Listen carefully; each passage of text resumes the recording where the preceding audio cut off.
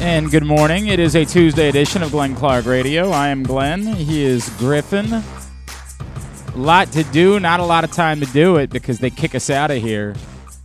Not like they're getting kicked out of the building. That's later in the week. Today we just get kicked out of the studio and they let those jerks from Simply the Bets come in.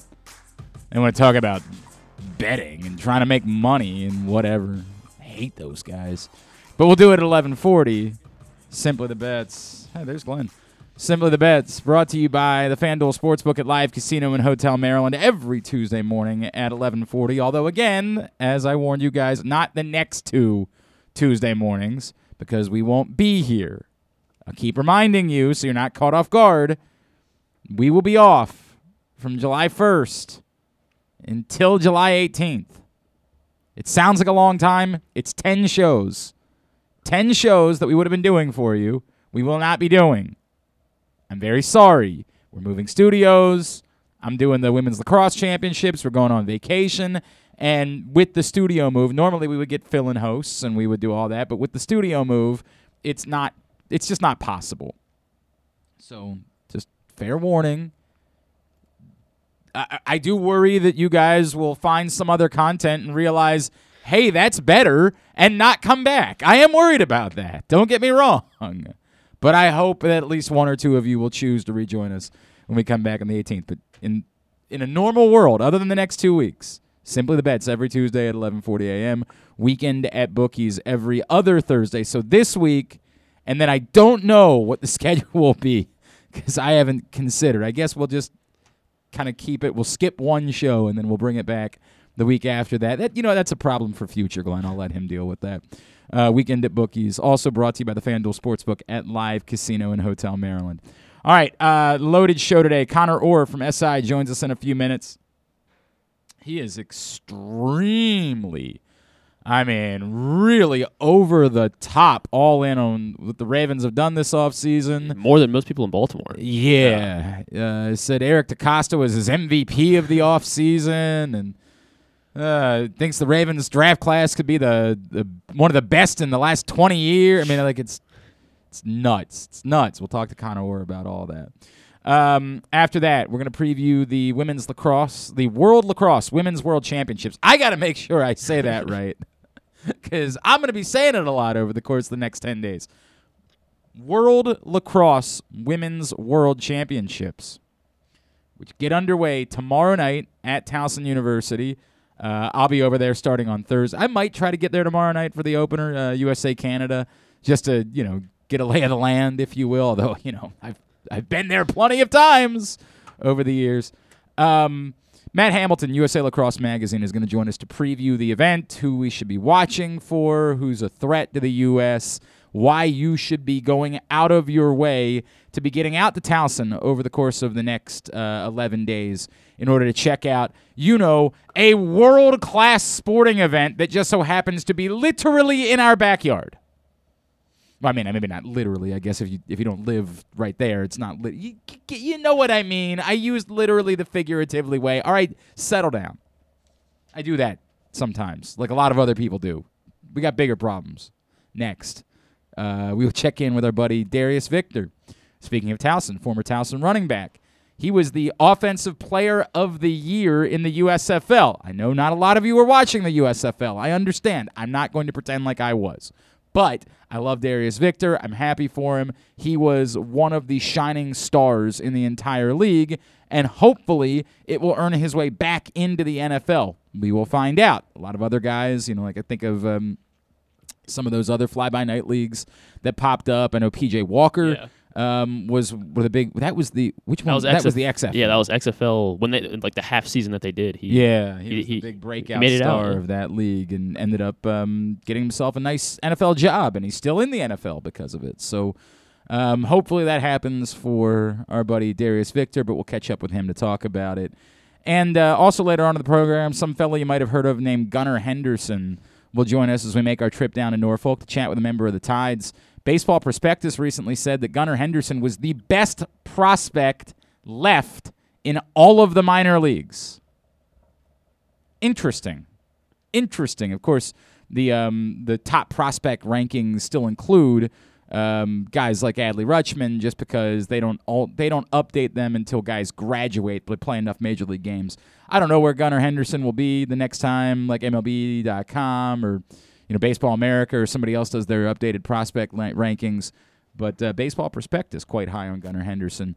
And, he's good. We know that. He's really, really good. We'll talk to him a bit more later on in the show. So a lot to do today. Fun night of watching baseball. Admittedly, I am somewhat relieved. And I said it when it happened. I don't know that I would have had the piss and vinegar in me to come in here and engage in a debate about pulling Tyler Wells when he was working a perfect game. I just don't know that I would have had it in me to feel strongly one way or the other. In the moment when it was going on, and they kept, kudos to Kevin Brown and Jim Palmer, who kept referencing it, I thought to myself, look, the pitch count is so low that you probably got to let him go for a little while. And if they had pulled him out in a perfect game after like 64 pitches, I think my answer would have been, yeah, that's not cool. But I do get it.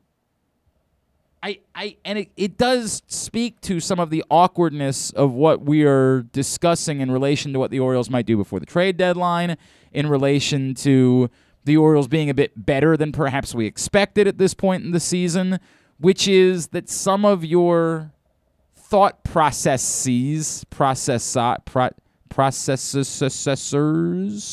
some of those might have to be revisited.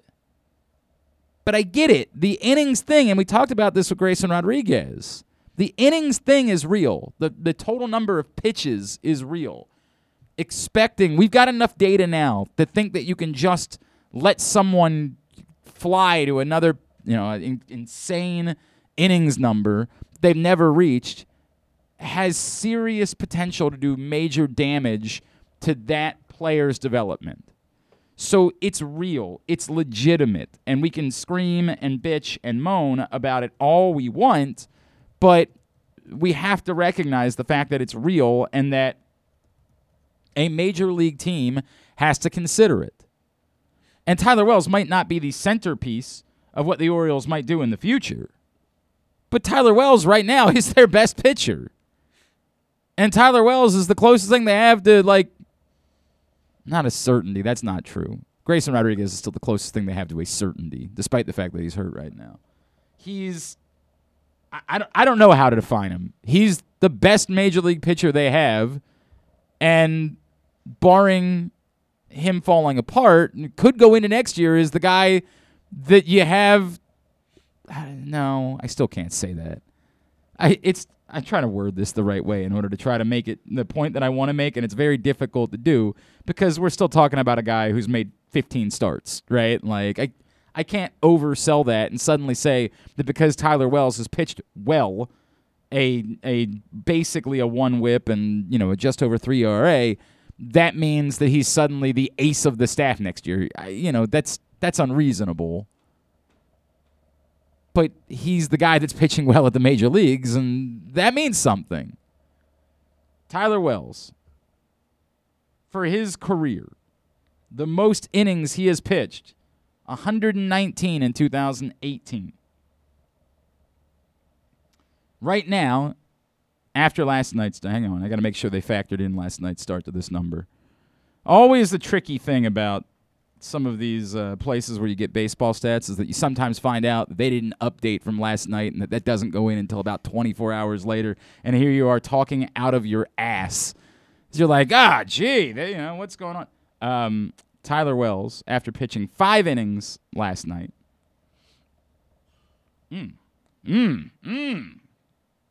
Sorry. Now sits at 69.2 innings pitched.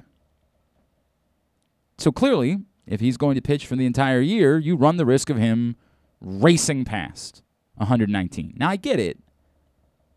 Just because you don't want to go from 119 to over 200 doesn't mean that you don't want to ramp up to somewhere in the neighborhood of, say, 160. I understand the problem that Brandon Hyde was faced with last night. As an organization, they have a plan. And you all can be mad about whatever the plan is for Trey Mancini or talk about whatever they're going to do with other players.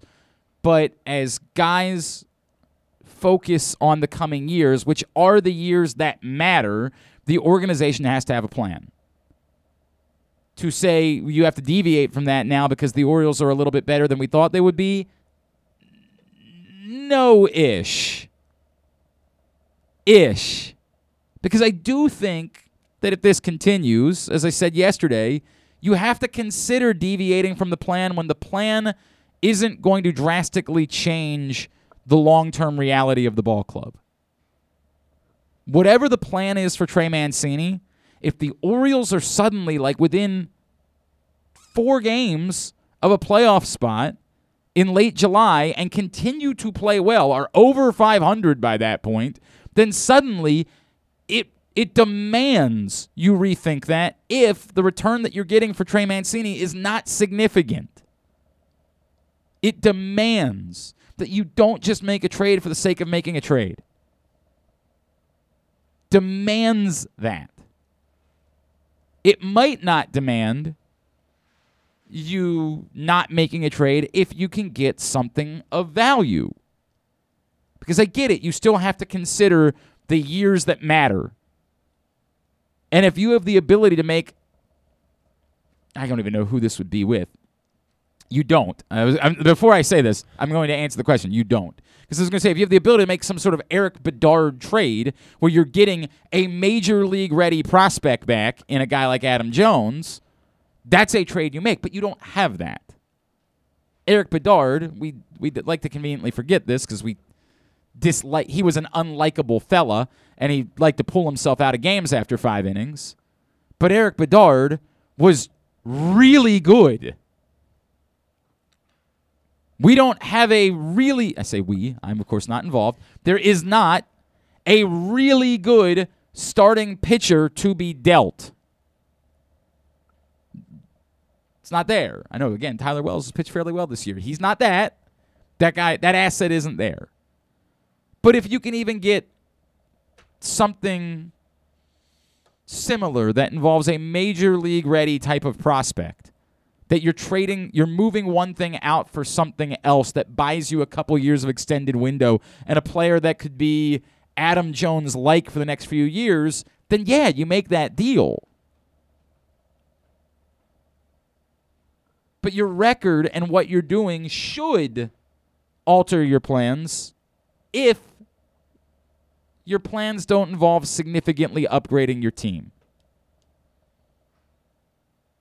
And we're still a few weeks away from that. Part of the reason I'm talking about it so much right now is because I'm not going to be here for a couple weeks to talk about it. But the results matter right now.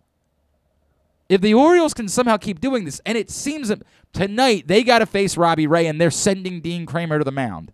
There's just no world where somebody making their 3rd start this season should be ready to go outduel Robbie Ray. But I don't know, man. We're living in a weird world. Who knows? Maybe the Orioles win another game, take a series in Seattle. The Orioles are better than the Mariners, the team that went out and signed Robbie Ray this offseason, the team that had Julio Rodriguez coming. The Orioles are better than that team, despite the fact they've got to face the AL East. It's a weird world, dude. I don't know how to explain it.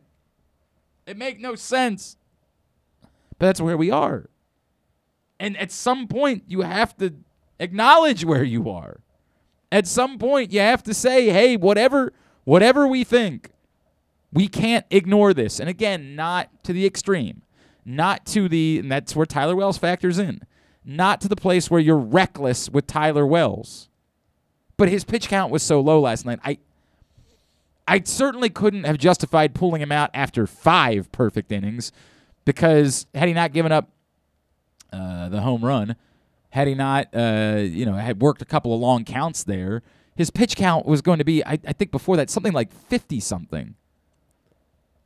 I mean, what are you doing? He was at 38 through 4. It was insane.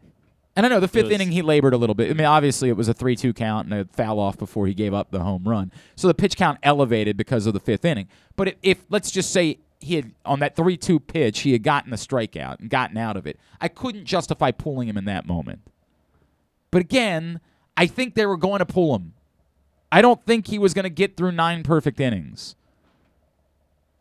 I don't think that was going to happen. And in a way, I'm relieved.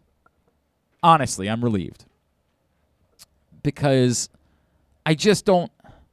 I would have been forced to sit here and do the, yeah, but it's history, yeah, but blah, blah, blah, blah, blah, blah, blah, blah, blah thing, and I just don't have it in me. Because I don't know what the correct answer is. I think the right answer would have been doing what they did, but, I've talked about this before. This is a perhaps once-in-a-lifetime opportunity for someone. There is no right answer in these cases. There's not. I mean, there really isn't. Who was the Dodgers? Was it Stripling that the Dodgers did that with once upon a time years ago when he was young in his career? Didn't he have I don't know if it was a perfect game or at least a no-hitter going. I want to say it was Ross Stripling that they did that to and pulled him out. This would have been... Yeah, in the 8th inning. How many years ago was this? This was... Oh, I love it. Love to see a date. This was in the past. Okay, I figured that 2016. much. It was in 2016. 2016. Yeah, it was in April, so that was kind of the his thing. rookie season. Yeah. Now Ross Stripling turned out to be a good pitcher for the Dodgers. He didn't turn out to be anything special, but he turned out to be a decent pitcher, a bullpen arm, right? For the most part. They ended up losing that game. That's why it was a big deal too. Oh, I had forgotten about that. Yeah. I don't know the answers, dude. I don't know the answers. I really don't. The Glenn Clark Radio, I don't have the answers. I think the right thing would have been to pull Tyler Wells because I think that you can't just wildly deviate from your plan in those moments. But I don't feel strongly about it, and I'm really kind of glad that we don't have to do that show, that it just worked out perfectly, that they end up winning the game comfortably anyway. Now, you can argue you don't like having to use your bullpen as much as you're having to use it because at some point, it feels like something's got to give. It feels really difficult to think that you can keep getting this level of performance from your bullpen the more you're asking them to do and realizing there's probably a few more like the likelihood that Dean Kramer's working 7 for you is slim to none. You're asking for a lot. But I don't know. They're giving it to you, so I don't have all the answers. Fun night of watching baseball. Adley Rutschman, neat story, obviously, with them. We were joking. Griffin and I were yesterday. He was like, "It's Adley Rutschman's homecoming." I'm like, well, Adley Rutschman's not from Seattle, not by any stretch of the imagination. But I get it. It's the closest major league team to where Adley Rutschman grew up in Oregon. Grandparents were there. I understand. That's why he hit the home run. I understand that it was a special moment because he had family that was at the game because it was the closest, and apparently 1,000 people, friends and family, that it's the closest that he's played since he's reached the major league level. So I get it. It was a neat moment for Adley Rutschman, and that was really cool. Like with his grandparents there hitting a home run, that's some special stuff. It was very cool. It was a very cool evening. If you stayed up late to watch the Orioles last night, it was a super pleasant way to spend a Monday night. Orioles, as I mentioned, will continue the series in Seattle this evening. Dean Kramer on the mound against Robbie Ray. So you never know. You never know. Dean Kramer's been unbelievable in his first couple of starts. Robbie Ray has not been dominant this year. One of the things that I haven't been paying attention to, he's pitching to a 4.07 ERA on the season. So, who knows? Who knows? Maybe somebody would say Dean Kramer's the better of these two pitchers. He's high strikeout still. Robbie Ray? And Dylan Cease did that on Sunday, so we'll see. We'll see. We will see. All right, today's show also brought to you by your local Toyota dealer, buyatoyota.com. Make the most out of every day in a Toyota RAV4, available in hybrid or gas-only models. A RAV4 can get you where you want to go in style. Check out buyatoyota.com for deals on new RAV4s from your local Toyota dealer today. Let's switch, talk a little Ravens right now. joining us. Man, we've talked to a number of times over the years, and he is very high on what the Ravens have done this offseason. I guess I want to make that very clear. I wasn't emphasizing very high because I'm suggesting he's high. I'm not saying that. I'm just saying he thinks very strongly of what the Ravens have done this offseason. He covers the NFL for Sports Illustrated. He is Connor Orr. He's back with us here on GCR. Connor, it's Glenn and Griffin. It's good to talk to you as always, man. Thank you for taking a couple of minutes for us. No problem. I'll do some Orioles, too, by the way. I'm a big Orioles fan. How's Adley doing this year? How's Adley doing? He just hit a home run last night with 1,000 friends and family members in attendance out in Seattle. It was really, it's been, Connor, it is, we were preparing for this year to be desperate and only wanting to talk about Lamar Jackson's contract throughout the months of June and July. And all of a sudden, the Orioles are like within 6 games of a playoff spot, which nobody saw coming. And that's not even like an accomplishment, but given where we thought we were going to be, it's the most insane, pleasant season of Orioles baseball we could have ever asked for. Team of destiny, baby. There we go. That's what it's all about. I love it, man. I love it. Let's talk about the Ravens. Let's talk about why it is that, in your mind, Eric DeCosta is the MVP of the offseason.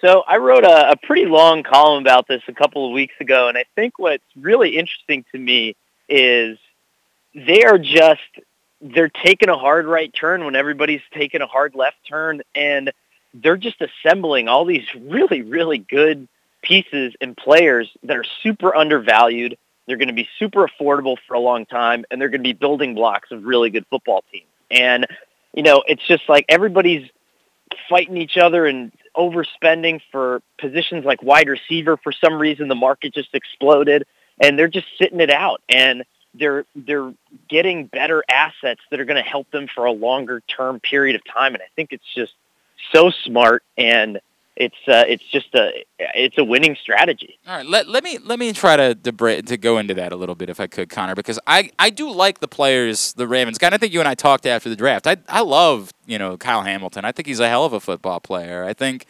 Tyler Linderbaum is a smart, kind of savvy type of player to add at a position of need that could be a guy for a decade here. And frankly, I think David Ojabo might be the best pick that they made in the draft. That being said, when you say people are spending all this money on wide receiver for some reason, isn't the answer because the Super Bowl winners have all had really good wide receivers, and the teams that have made the biggest jumps offensively have been the teams that have had the best wide receivers in recent years? Like, don't we know, even when you're a team that wants to run the ball as much as the Ravens do, in order to win the biggest games, you're going to need to have those types of players that you can rely on to make big plays? Well, I think, and this might end up being a crazy take, but I've decided that I'm willing to die on this hill, and it's okay. I think that this is sort of the genius of the Ravens Moneyball moment. Is they have a team that receivers don't really want to play for, right? And let's just call it what it is. Hollywood Brown wanted to get out. You're not Juju Smith-Schuster a couple of years ago would have rather played with the corpse of Ben Roethlisberger to go to the Ravens, right? Right. Receivers don't want to come here. And you have a team that's built around a quarterback that has a very particular skill set. So tight ends really want to come and play here, right? Because he's good at throwing the ball to tight ends. He completes a lot of passes to tight ends, and they fit in sort of this weird little offensive universe that they have. Tight ends also cost half as much. They do twice as much, and they're still moving the ball for you. And so I think that the Ravens are kind of thinking like, okay, we'll just make it up in the aggregate a little bit, Right. And, and I think like otherwise what you're doing is, what would they have had to do? Pay Christian Kirk $19 million, $20 million? And is that really the world you want to live in if you're the Ravens? No question, right. Yeah, you definitely don't want to be paying extraordinary numbers for guys that aren't that good. I guess the question would be, but like, does that mean that you're not if you're going this route, don't you have to draft wide receivers, right? Like, that's still I still come away from this with that difficult part of this, which is, okay, I get it. Receivers don't want to sign here. You would have to overpay for them. Fine. Someone would make the argument you could trade for a receiver, but you still have to pay extraordinary prices for that. at some point, doesn't doing this require you to keep drafting wide receivers? Because the idea that, they've got 3 young ones that we hope are going to be guys, but doesn't math say you need to constantly sort of flooding your system with wide receivers if you're going to go this route?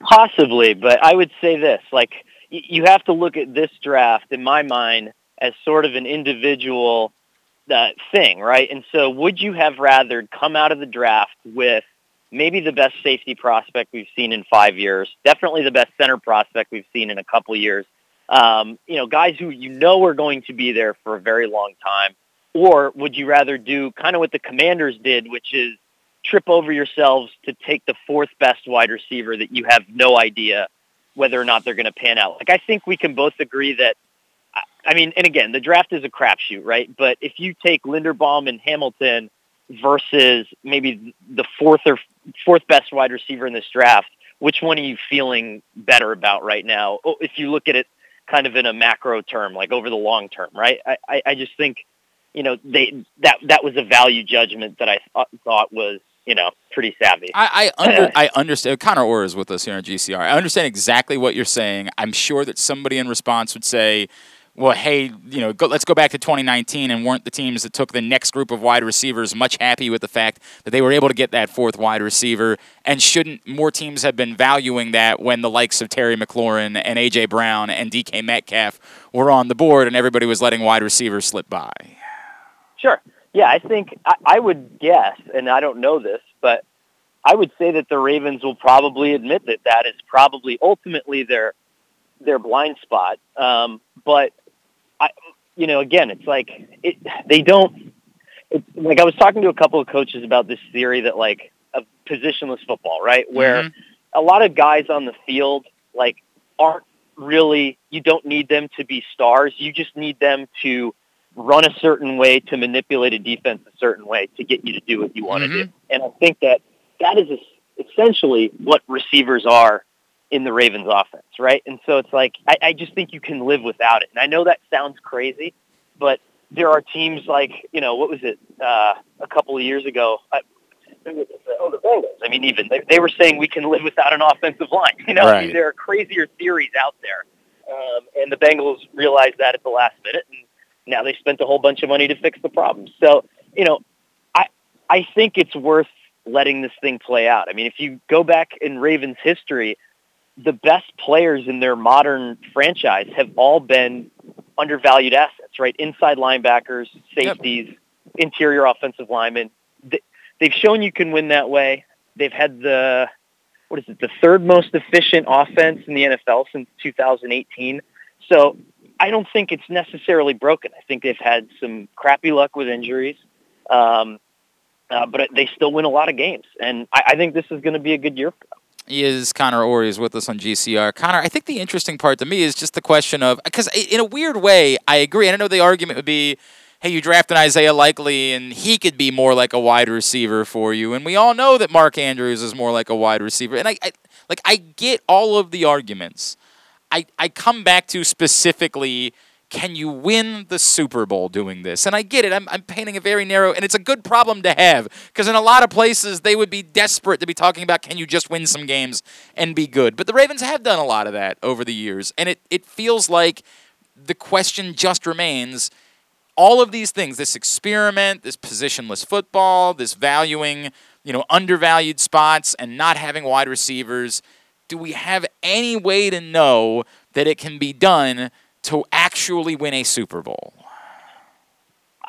Without comparing Lamar Jackson to Tom Brady, I would say yes, because the Patriots have done it, right? And you can say, they had Wes Welker and Danny Amendola, but those guys were completely discarded assets when New England took them and just plugged them into a system that made them work. And so I think, most of New England's Super Bowls, if I'm not mistaken, were pretty threadbare at the wide receiver position. And that's ultimately why Tom Brady left to go play somewhere else. And you could argue that the game has changed and it's modernized, but I think the Ravens are betting on, and I think it's an interesting bet, right, that I think the game is just cyclical, right? And now everyone's going to be playing too high shell all the time, and they're going to shut down your major playmakers anyway. squash. Like every single team is going to run this kind of big play prevention defense. And so what's going to beat that is a strong running game. And I think it's a worthwhile bet because I think the Buccaneers and the Rams were the last two teams that are really going to be able to take advantage of that old Seattle cover 3. It's just not going to look the same, I think, anymore.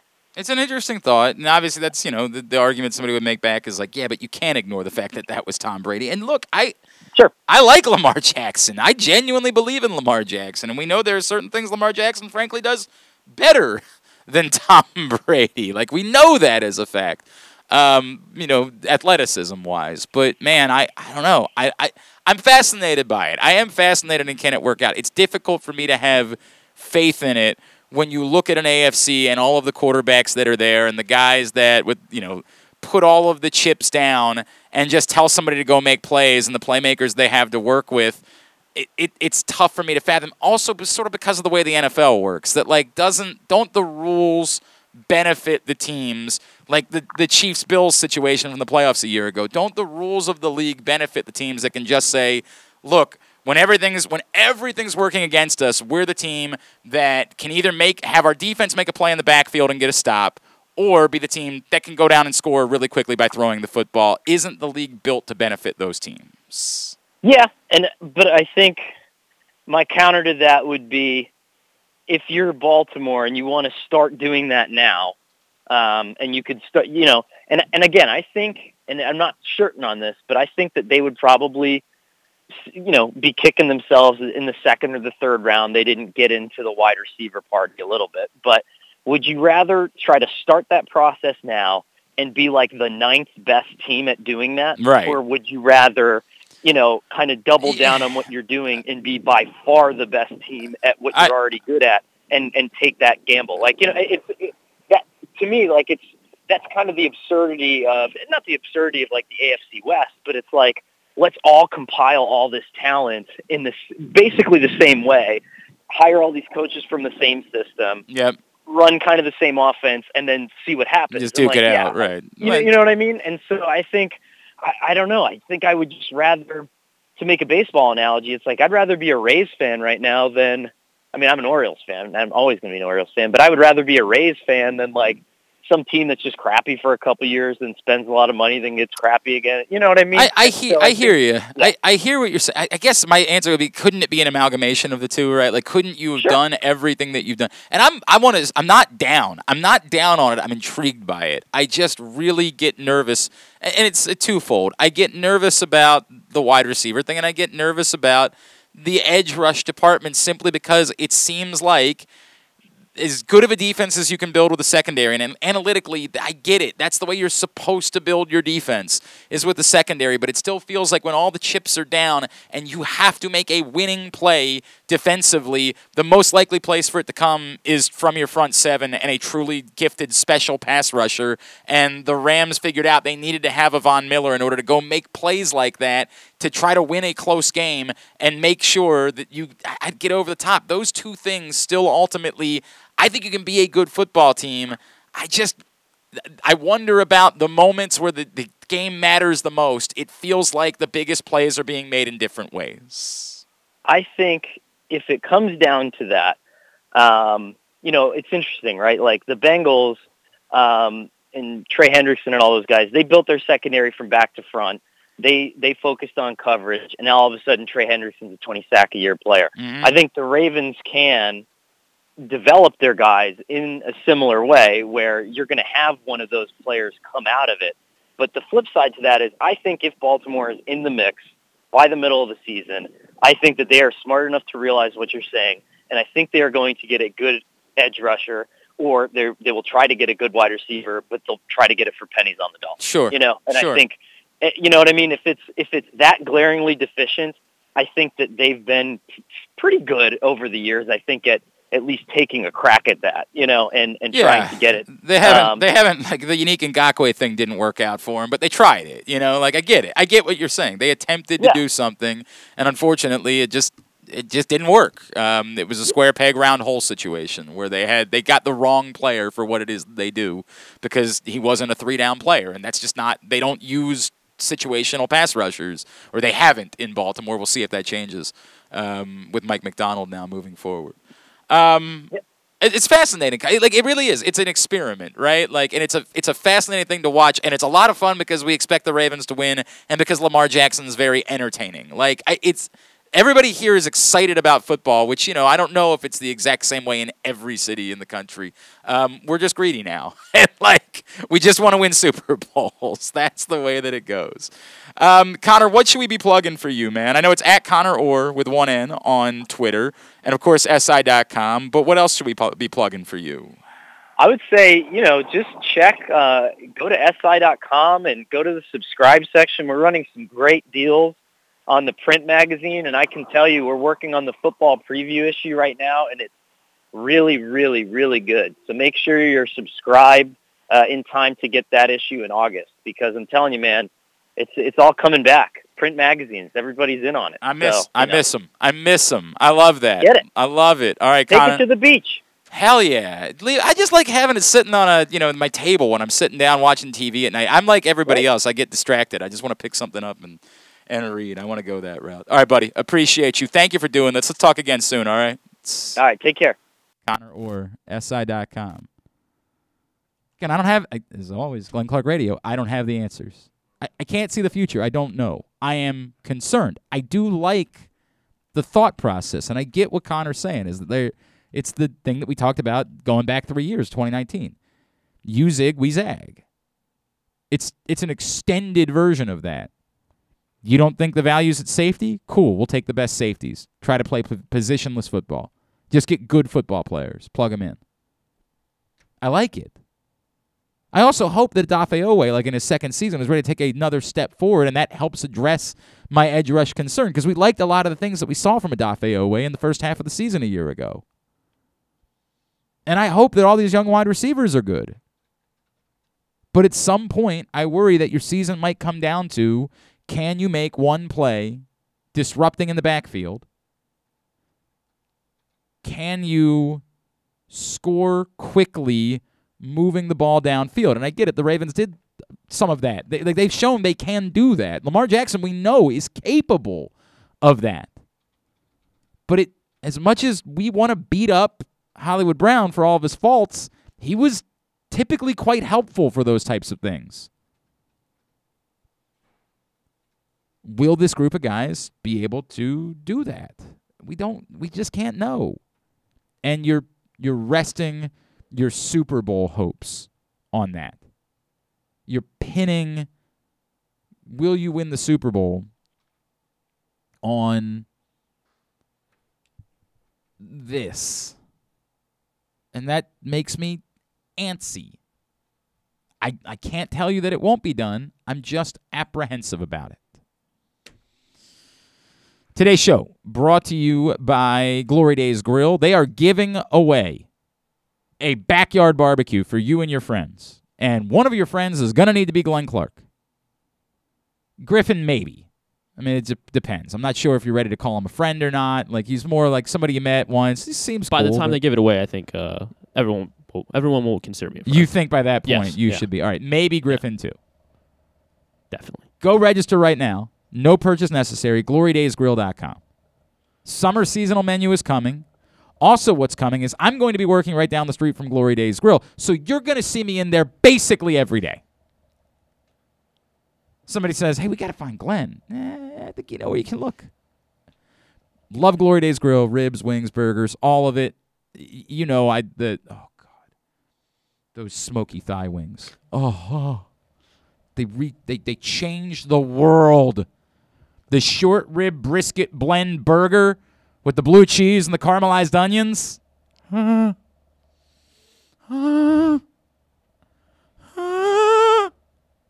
GloryDaysGrill.com. Get your order in and sign up to win that backyard barbecue. When we come back in, we're going to preview the World Lacrosse Women's World Championship, which, yes, is a mouthful, and I would have encouraged them They say to world twice? Yes, Yeah. they do, because it's the organizers of the Is World the World Championships is a Lacrosse. group called World Lacrosse. Okay. That's the organizers of the event. They're called World Lacrosse. It's like the college softball championship is the NCAA championship, right? for the World Championships, it's the World Lacrosse. In basketball they got FIBA. In other sports, So technically the the World Cup is the FIFA World Cup. We just call it the World Cup. And I get it. We could probably stylize it as the Women's World Championship, but it doesn't include the sport title in there. So we call the World Lacrosse Women's World Championship. I'll have to edit the rundown. I call it the Women's Lacrosse World Championship. I'm fine with that. It's not an official title, but it's good enough. World Lacrosse Women's World Championship. And I need to maybe say it 10 times. World Lacrosse Women's World Championship. World Lacrosse Women's World Championship. World Lacrosse. All right, never mind. Not going to happen. But I'm going to be saying it a lot over the next couple of weeks. We're going to preview it. Matt Hamilton, USA Lacrosse Magazine, joins us next. Glenn Clark Radio. Sports fans, the wait is over. The all-new FanDuel Sportsbook is now open at Live Casino and Hotel in Hanover, Maryland. This is your chance to win big right in your own backyard. Bet on every sport with self-service kiosks and watch all of the action from the best seat in the house. Make every moment more at the all-new FanDuel Sportsbook at Live Casino and Hotel in Hanover. Please play responsibly. Gambling problem? Please call 1-800-GAMBLER or visit mdgamblinghelp.org. The biggest pro wrestling stars today and all time all have one thing in common. You've heard them on Jobbing Out. Matt and Nick Jackson, the Young Bucks. Thanks for having us, man. Appreciate it. The great Kurt Angle. Thanks for having me on the show. I appreciate it. Matt Riddle. Yeah, man. Thanks, man. The champ, Drew McIntyre. Oh, thank you for having me. The great Ron Simmons. Keith Lee. Appreciate you guys having me, man. Bill Goldberg. My pleasure. Charlotte. Thank you so much for having me. Mick Foley is with us. This is the greatest name for a wrestling show I've ever heard. MJF. I'm glad you're happy I'm on this show because I'm freaking miserable. Le champion! Chris Jericho. Le champion. AJ, Aaron, Brandon, and Glenn are talking pro wrestling every week on Jobbing Out. Find it at PressBoxOnline.com/radio, iTunes, and SoundCloud. The Toyota Tacoma comes in a wide range of models and trim lines. You can choose the perfect Toyota to reflect your unique personality and driving habits. Check out buyatoyota.com for deals on new Tacomas from your local Toyota dealer today. Stan the Fan here, welcoming back one of my favorite sponsors, the Costas Inn. And everybody around Baltimore knows the Costas Inn is a great place to go and grab crabs, steaks, salads, soups, whatever's on your mind to eat in person. But did you know that the Costas Inn has upped their game? They are now one of the premier takeout places in Baltimore. Give them a call now to order your food, 410-477-1975. That's the Costas Inn, over 4100 North Point Boulevard. The latest edition of Pressbox is available now, and it's our very first Salute to Coaches issue. On the cover, we recognize Ravens coach John Harbaugh ahead of his 15th season. Also inside, find tributes to Navy football coach Ken Niumatalolo, UMBC soccer coach Pete Caringi, Maryland soccer coach Sasho Sorovsky, and field hockey coach Missy Maharg, Mount St. Joe basketball coach Pat Clatchy, and Poly basketball coach Kendall Peace. We also honor recently retired Johns Hopkins lacrosse coach Janine Tucker and Calvert Hall baseball coach Lou Eckerl, the athletes whose lives these coaches have impacted, offering insights on what makes them special and why they've stood the test of time. Pressbox is available for free at over 500 area locations, including 60 Royal Farm stores, and you can always find the entire edition, as well as the best daily coverage of the Orioles, Ravens, and Terps at PressBoxOnline.com. To follow the show on Instagram, it's just Glenn Clark Radio. And to follow the show on OnlyFans, wait, I don't think you're supposed to know about that one. Any hoodle. Take it away, boys. I feel like I'm not getting enough credit for how I'm managing to do the show as Wimbledon's going on. I would appreciate you guys maybe making like a donation of some sort. It doesn't have to be to me. Like, this isn't one of those things where I'm going to put like my Cash App on my Twitter page so you can tip me for my tweets. I'm just saying that, like, maybe as a thank you for the service that I'm providing doing the show, and you know damn well I would far prefer to just be watching tennis, you could make a nice charity donation in my name. Something along those lines. That's what I would ask. Coco just won, right? She did. Coco Gauff dropped the first set today. Really weird match involving Iga Swiatek this morning, who's, won about 1 billion consecutive matches, 6 straight tournaments. And like, she won the first set at Love, got broken multiple times in the second set, but won it comfortably. Came back from down 3-1 and won it comfortably. I'm just saying, out here slaving away while humans are playing tennis somewhere, and I would rather be doing that.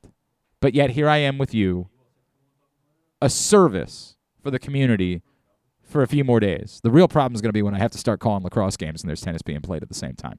That's going to be an issue. Like, where I look over and it's supposed to be the live stats that are up, but I accidentally have the ESPN3 page up, and I'm like, oh no. Oh no. Let's talk about that. As you guys know, I will be part of ESPN's coverage of the World Lacrosse Women's World Championship. Joining us now to preview the event, explain why it is that you guys need to be headed out to Towson in order to check out a world-class sporting event here in our neighborhood. He is with USA Lacrosse Magazine. He's our buddy Matt Hamilton. He's with us now here on GCR. Matt, what's going on, man? How are you? Not much. Calm before the storm, Glenn. How you doing? Everything is good, man, except I need to spend. I could use a few more days to study the pronunciations of the players on the Uganda and Hong Kong rosters. But as a professional, I will do my best to make my way through it. I don't envy that job. Hey, man, look, it's more, actually, once I have them, it's not that big of a deal. It's actually been, I've had to download WhatsApp. I've had to go through a lot of steps in order to get in touch with people. But that's the way it goes. We're covering a world-class event. Let's just start there. Generically speaking, why is it, Matt, that area sports fans that are casual, observers of women's lacrosse, why should they be making time over the course of the next 10 days to make sure they get out to Towson University to check out this event? That's a great question, Glenn, and I feel like I've been answering it for the past couple months, different formats, but basically, generically, this is the biggest compilation of women's lacrosse talent that the world's ever seen, and it's happening in our backyard at Towson University. And, I mean, you can look at it from many different ways. You can look at it from the top end of the talent spectrum, USA, Canada, England, Australia. They're some of the best lacrosse players that have ever played the game. Yeah. So if you have any interest in women's lacrosse, it's the place to be. And then, from the teams that maybe aren't competing for gold medals, but are still traveling across the world, you get to see lacrosse played by teams like Uganda and Hong Kong. And it's really cool to see it because they just love lacrosse so much, and they just do it for the love of the game. And they're, just as happy to be here as anyone. And it's a really cool feeling to be part of an event like this where you get to see top-notch lacrosse, but you also get to see lacrosse just for the love of the game and people having a good time. So if you have any vested interest in lacrosse, I'd recommend it. But I also work at USA Lacrosse, so I'm a bit biased. No, I get it. I understand that. And look, I'd say I'm biased because I'm involved with the ESPN. But even before I knew I was going to be involved with the ESPN, it's a major sporting event in our community. And while you guys are mad about the World Cup not coming here, and trust me, I'm devastated by it. These are the events that said yes to us. And these, do you happen to know, Matt? Is 30? Remind me the total. Is it 32 teams that are participating? What's the total number of teams that are participating in this event? 30. 30 is the number. Think about the economic impact of that alone on our community and what this is going to do for our area. Even if it's not your thing, supporting something that's going to benefit us so significantly seems like a small ask. So that's my sort of addendum to what it is that you said. Matt, let's talk about you referenced the teams at the top. Admittedly, when I tell people that I'm working this event, they're like, wow, I just sort of assumed that the U.S. was the best country at lacrosse. I didn't know others were threats. Tell me how many countries are viable threats to winning the World Championship along with the United States. So you're looking at probably about a handful of teams, 5 or 6 teams here that, traditionally are competitive. So you start with the U.S. The U.S. has played Canada in the last World Championship final. So Canada is always going to be a threat. They have some talent, including Aurora Cordingley, a Maryland player from this past season. England, bronze medal winners in 2017, have a really good team, and they're definitely going to be a medal threat. They're always competitive. Australia, who have won the past 2 World Championships on U.S. soil, is back again, and they have plenty of talent. So they're going to be a viable threat. And then you're looking at teams like Scotland that, maybe on the outside looking in as of now, but they're going to be competitive, and they're going to have a shot at, making that medal round. So there's going to be 5 or 6 teams in that mix to, medal or, win gold. And so it's going to be a competitive few days in pool play to see how it sorts out. And then they get into, the actual knockout play. And that's where things really get going. But I'd say about 5 or 6 teams you're looking at that have a viable chance to at least medal, if not gold. If there were betting odds, I'm assuming the U.S. would still be the betting favorite to win the gold, correct? I would think so. I don't know if they have betting odds, but that would be interesting if they did. Yes, the U.S. would be the favorite. They won last time around, 2-time defending champions. They have potentially more talent than they've ever had, and they're going to come at this and want to win on U.S. soil. They've never done it before. I think the U.S. it's fair to say they're a pretty strong favorite, but again, you never know what'll happen. They've lost the last 2 times they've played in the U.S. So. Yep, it's never happened. There's never been a country that has won gold, won the World Championship on their home soil, so it's a huge opportunity for them to do that. Matt Hamilton is with us, USA Lacrosse Magazine. We're previewing the World Lacrosse Women's World Championships, which gets underway tomorrow night at Towson with the USA and Canada. Matt, player-wise, run me through like 5 or 6 players that either a casual fan might know. I think Taylor Cummings would probably be very near the top of that list, or players that you should know about, players that would be worth you getting out to see because we are talking about truly world-class athletes that are worth the price of admission. So I'll give you a couple from the U.S., and then I'll try to give you a couple from other countries to watch out for. So from the U.S. team, like you mentioned, Taylor Cummings might be the best player in the world right now. Just watching her play is awesome. She's a machine. From the draw, on offense, she can even play some defense. She's amazing, and I'm sure you've talked to her before. So other players on the U.S. team to watch out for, one is Charlotte North. Charlotte North is potentially the most dynamic player in the entire world. The way she shoots, almost no one in the history of women's lacrosse has shot that way. Yep. It is an absolute bullet, and it's amazing to watch live. The sound that comes off the net when she scores is just incredible. And just over a year ago, she was at Johnny Unitas Stadium winning the national championship for Boston College. So it'll be kind of fun to see her back. She's certainly one to watch. She was putting on a show at Hopkins a month ago. My God, she was breathtaking. She's unreal. Yeah. She's super talented. And she plays with some fire, too. Like, every time she scores, she's jumping up and down. She's screaming. So she's super exciting to watch. Outside of her, Kayla Trainer, potentially one of the craftiest players in the world with her stick. She's just really fun to watch because you never know what she's going to do next. She played at Syracuse. On the U.S. midfield, Dempsey Arsenal, another Boston College player, and Sam Mapuzzo both played at Boston College, made the national championship together. They're awesome to work, with each other, and it's fun to see them play. So U.S. is littered with talent. And if you take it across the different countries, Canada, we already mentioned Aurora Cordingley, played at Maryland. It's obviously a plus.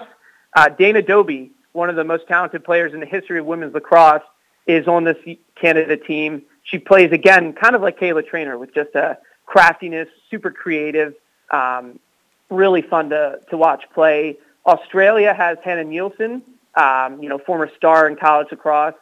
She's still a threat, and she's a coach at Michigan right now. So she's another player that is just really fun to watch.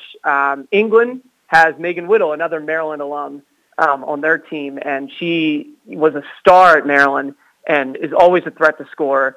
Will be super fun to see her play against the U.S. and Canada and Australia. So that's just a touch of some of the players. There's so much more talent, but those are some of the companies. That's exactly what I was looking for, and you certainly named some of the ones that jump right off the page to me that are certainly worth the price of admission. Speaking of that, by the way, I didn't even, until I got involved, until I found out I was broadcasting, I did not realize, like, you don't really have to plan around. If you want to come see Team USA, you got to plan around that. But if you just happen to have some free time during the course of the next 2 weeks, you can just show up, because basically at any point from 9 a.m. to 9 p.m. every day, there's going to be lacrosse being played. Like, it's insane how many games are involved over the course of the next week or so. Yes, it's crazy. It means a lot of hours for us here at USA Lacrosse, but we love it. For the fan, it's nonstop lacrosse. It's kind of like, like Wimbledon's on right now. I watch Wimbledon when I can from 9 a.m. till it ends. Like, it's amazing how much, you can kind of get in one day. But yeah, you can show up in the morning and you can stay there all day. I mean, you probably want to eat and, drink water, stay hydrated, but you can do it all day if you want. Like pull a marathon of a day and watch lacrosse from 9 to 9. It's going to be awesome. No, it's spectacular, and the impact this has. I'll run one more by you, Matt. I talked about this. You mentioned, I'm talking to Taylor, and I've had Taylor on a couple times in the build-up.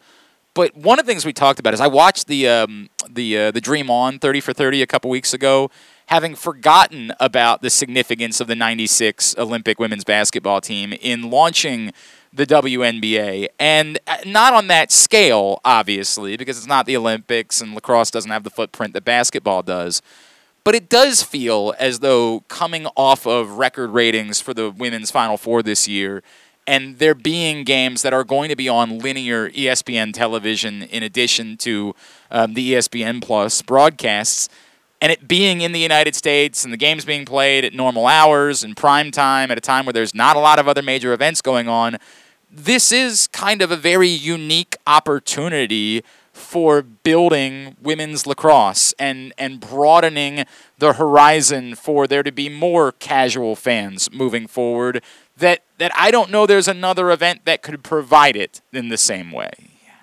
Yeah, I mean, that's pretty much the theme of this tournament for both the women's team and just in general. This is a moment for women's lacrosse. It's a moment for women's lacrosse to kind of showcase what it is and why people should watch. And, you got 6 games on linear. It's going to be cool to see how many people tune into that, how many new fans can kind of pick up on the game. And this national team, one of their kind of main themes is more than a medal. And what that means is a lot of things, but, in the realm of just kind of, publicity and getting their name out there, this is a chance to really raise the level of women's lacrosse. Yeah. It's going to be seen at the World Championship, at least, by more people than ever before. And this team certainly is aware of that, and they want to keep kind of doing things that will, go viral on social media and scoring cool goals and really, really, appealing to average fans and people that, may eventually come to women's lacrosse. So it's certainly a moment for the sport to really rise up and kind of show why people should watch it. So, it's a theme of this tournament and will be for probably the next 2 weeks. Matt, what can I plug for you? I know you're on Twitter at Matt Hamilton 92, but coverage-wise, get the event. What all should we get plugs in for?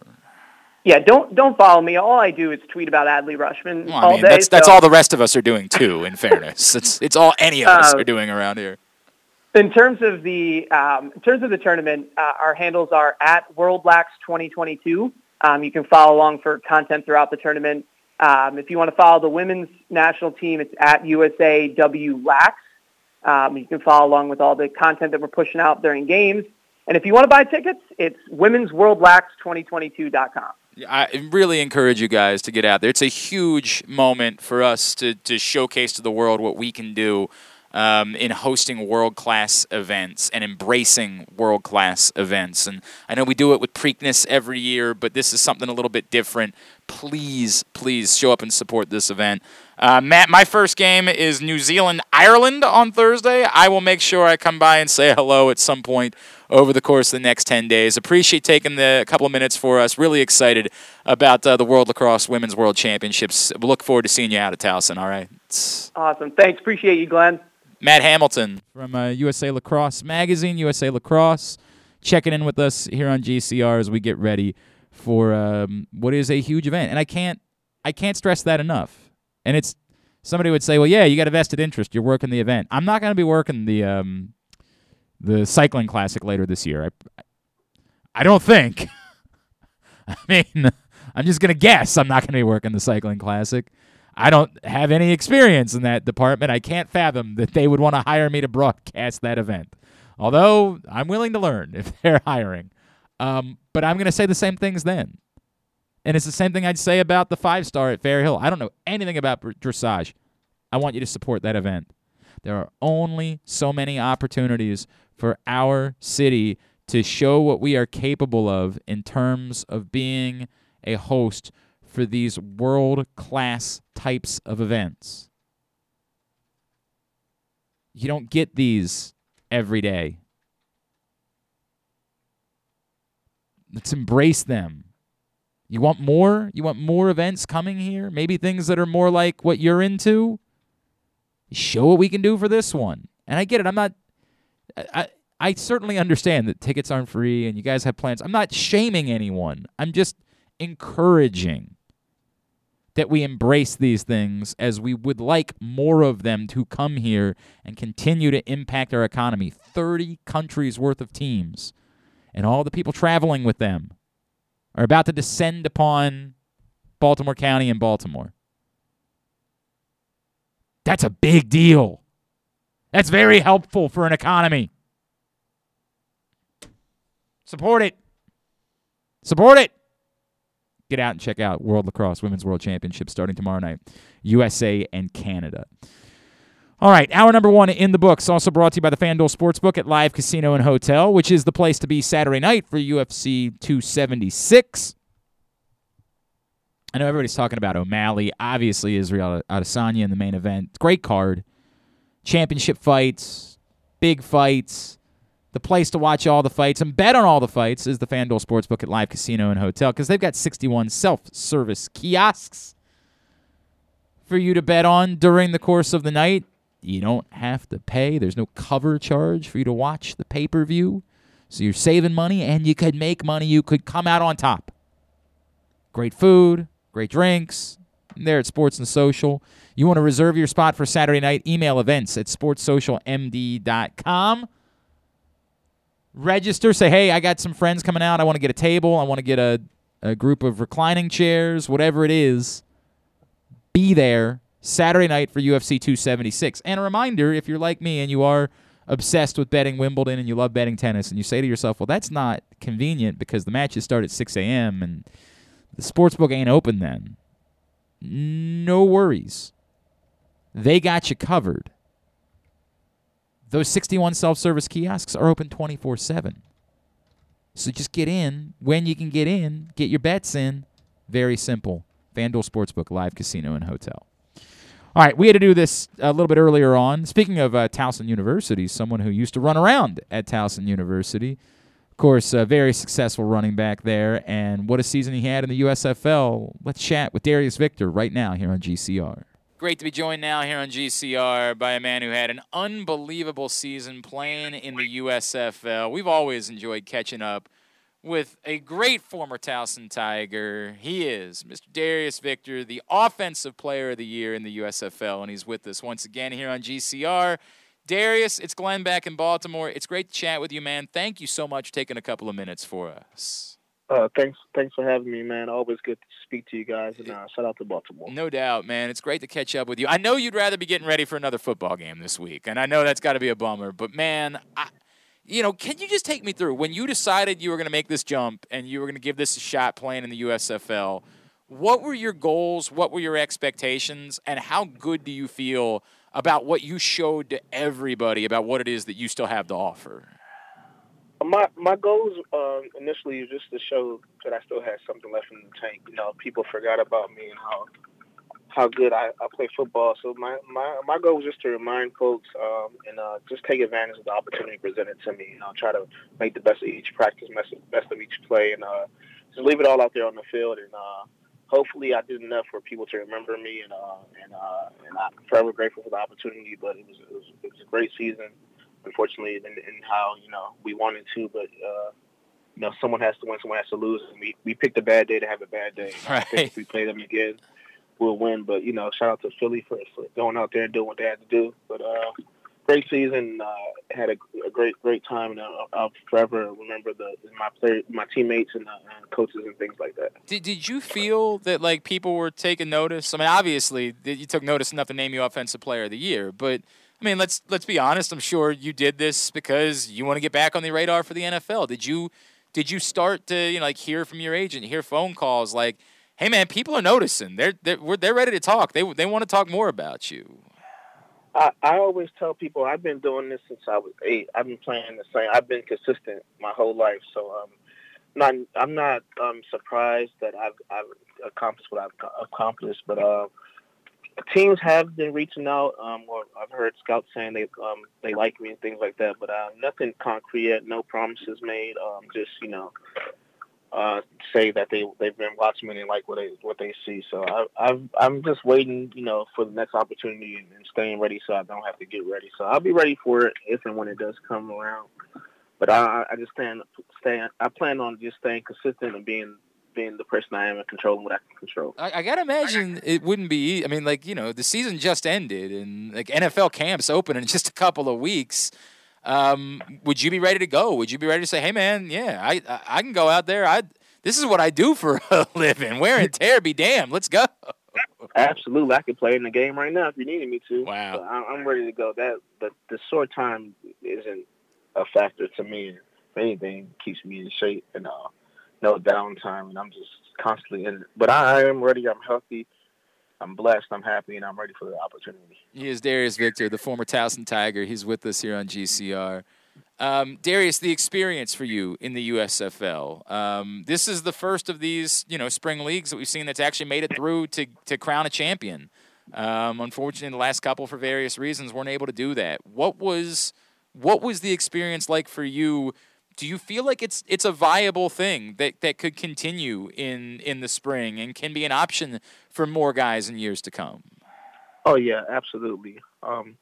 It was a great opportunity, a blessing to be exact. Just having that opportunity to showcase your abilities, because a lot of guys can play football. The talent drop off isn't that far. There's a few players here and there that are better than others, but the mass majority is, guys can play football, and then just having the another option other than the NFL, CFL, things like that, just helps everyone out, and everyone loves football. So the more football, the better. So I think it's a great idea, and I think it's going to go on for years and years to come. And who doesn't love football year round? So it all makes sense to me. Was there anything about the league where you were like, dude, the NFL should start doing this immediately, or other levels of football should start doing this immediately because this was a lot of fun? I enjoyed the access, like the helmet cams and things like that. Mm-hmm. So I think that was pretty fun.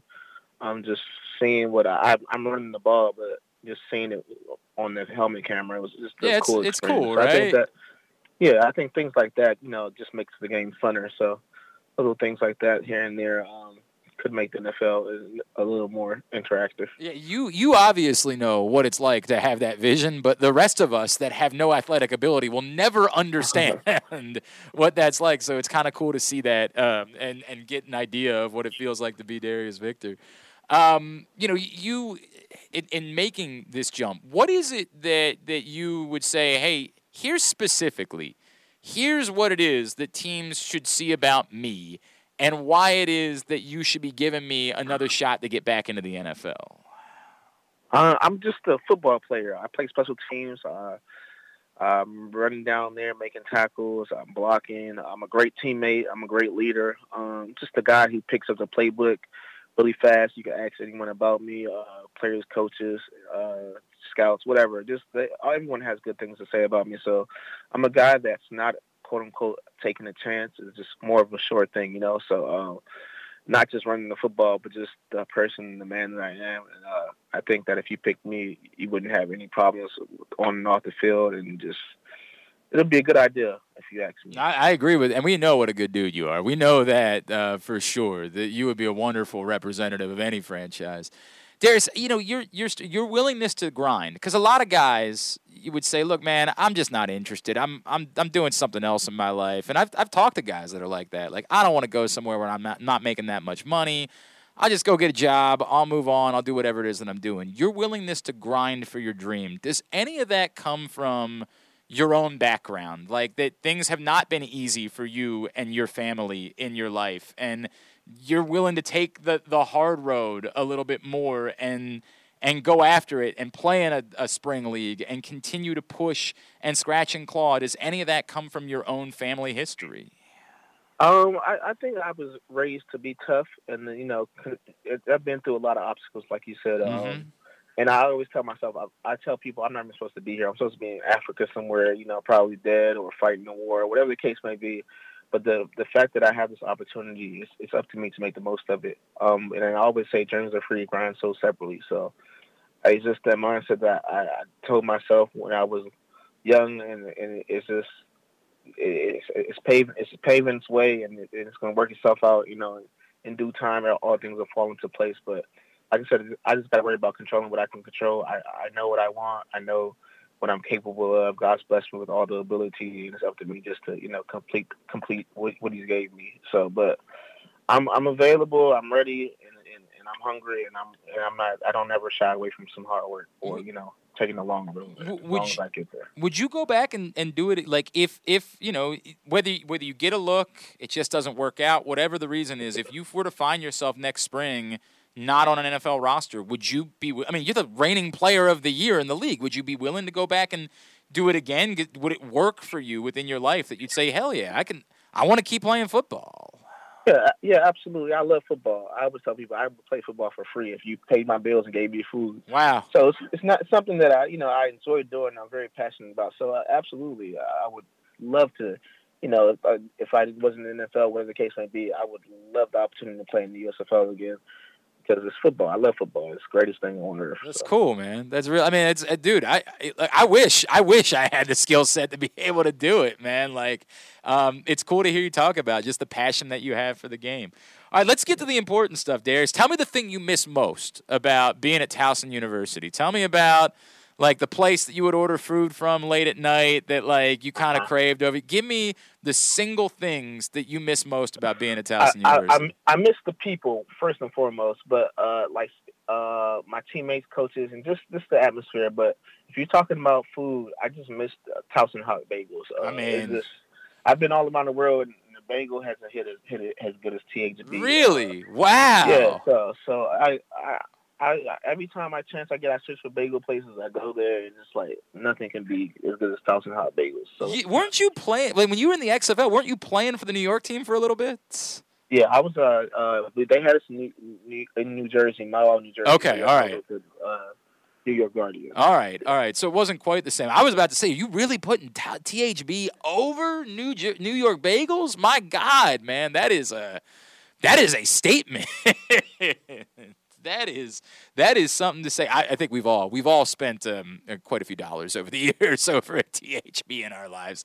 That has happened a time or two. So Darius, give me an idea. What do the next few weeks look like for you? Just, what do you go somewhere to train? Do you have to go work somewhere until you get the call? Like, what does it look like until the next opportunity comes along?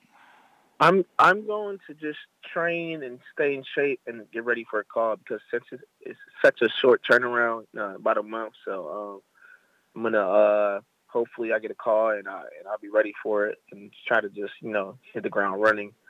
So I'm gonna do that, and if nothing happens, probably go back to work, something like that. But I always get a job whenever I'm not playing football. But since it's such a short turnaround, training camp start, I just want to focus on training. It's kind of tough to commit to something when you're like, hey, by the way, I might have to bounce in like a week and a half. That always sucks. That's the worst part about living a life like mine. Leaving jobs and stuff like that. So. Oh, I know. It's incredibly difficult to do. I hope that you've got, people that understand. They're like, hey, bro, we get it. This is the NFL. We want you to pursue those opportunities. Some people do, some don't, but it's okay. It's all right. I mean, right. I get it. Some people are like, hey, man, no offense, but like we need somebody. We can't have you running away. That's not the way it goes.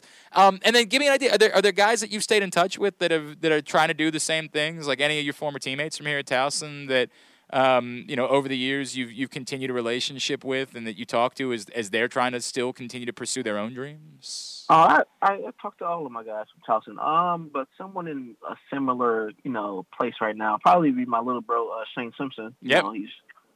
So he's trying to, get signed, stay on and work out, stay ready for the call. But a few guys trying to still play football, but one that comes to mind right away would be Shane Simpson. Man, Shane, I know it killed him to not be able to finish his career at Towson. It just broke his heart because he was going to stick it out and play another year, but of course the pandemic and the whole thing. But man, that guy can play, bro. There is no doubt about it. Darius, it's so great to catch up with you, bro. We're so happy to see the success that you found in the USFL, and we can't wait to find out what's next. Let's get social media plugs in. Remind me, Twitter, Instagram, where can Towson fans be giving you a follow? Oh, man, it's been the same for years. At YUNGVITOV on Twitter and on Instagram.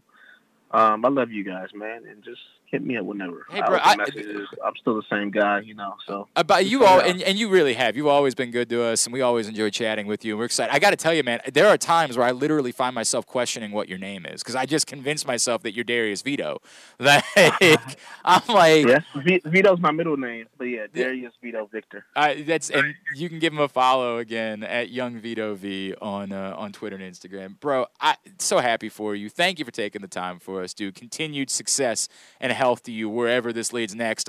I personally, I hope it's not the Steelers, but I get it. It might be. That's just the way that it works. We'll root for you no matter what, all right? Appreciate you, man. Thanks for having me. That's Darius Victor, who, again, was the Offensive Player of the Year this year in the USFL. When we come back in, you might have heard of Gunnar Henderson. I've heard good things. We're going to talk to him next. You know, he turns 21 tomorrow. He's still not even 21. We'll talk to him next. It is Glenn Clark Radio.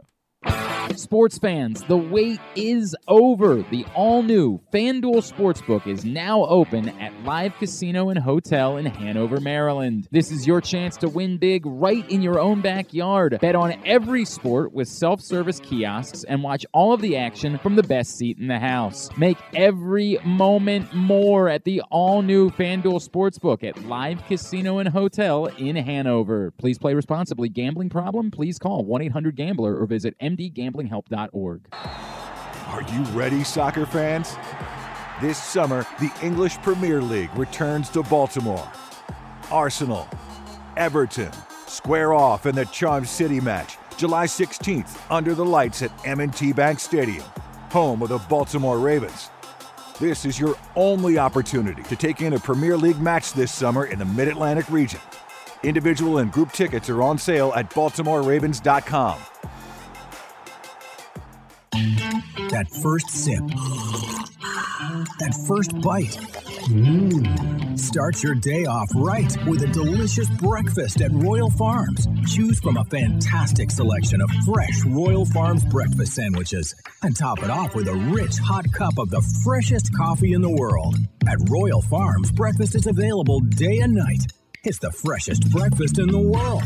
Real fresh, real fast. Royal Farms. Come in for Glory Burgers, Glory Wings. There's glory for everyone at Glory Days Grill. Enjoy our award-winning burgers, ribs, and wings, or try our fresh salads, hand-cut salmon, or our scrumptious sandwiches. Yum! Come in for our daily specials every weekday, like $7.99 burgers on Mondays and $6.99 nachos on Thursdays. Dine in and let us serve you, or order online at glorydaysgrill.com and take it home. Visit us at glorydaysgrill.com for a location near you. Glory Days Grill, great food, good sports. The 2022 baseball season is in full swing, and the future is brighter than ever for your Baltimore Orioles. I'm Paul Valley. And I'm Zach Goodman. And together we bring you the Bat Around every Saturday from 10 a.m. to noon with everything you need to know about the Orioles and baseball as a whole. From veterans like Cedric Mullins, Austin Hayes, and Ryan Mountcastle, to young stars like Adley Rutschman, Grayson Rodriguez, and DL Hall. We've got you covered for every game, every pitch, and every debut. You can watch us at youtube.com/PressBoxOnline and Facebook.com/PressBoxSports, or you can listen at PressBoxOnline.com/radio. So join us live on the Bat Around every Saturday from 10 a.m. to noon right here at PressBox Sports. It's statistically proven that the show sounds better if you're not wearing pants. Like me, right now. You're listening to Glenn Clark Radio. All right, back in here on GCR. This is from Brandon. Brandon said, Glenn, appreciate your column about Tony Siragusa and the Ring of Honor. I'm not sure if I think he definitely needs to be in, but it's worth considering. One name you didn't mention when you talked about the backlog was the name Jimmy Smith. Did you see Jimmy get referenced by Julian Edelman on the I Am Athlete podcast? I saw that going around. And so I did. I mean, after I saw the email, I searched a little bit more. Julian Edelman, I would play a lot outside with Jimmy. I was the outside receiver at that time. I was effed. Me and Jimmy, I remember him, like I trained over at Exos in LA, and I remember him coming out, and he was really quick and in and out breaks, and I'm like, who's this dude? And then we started playing against each other, and that's when we were playing Baltimore like twice a year, so like we know each other.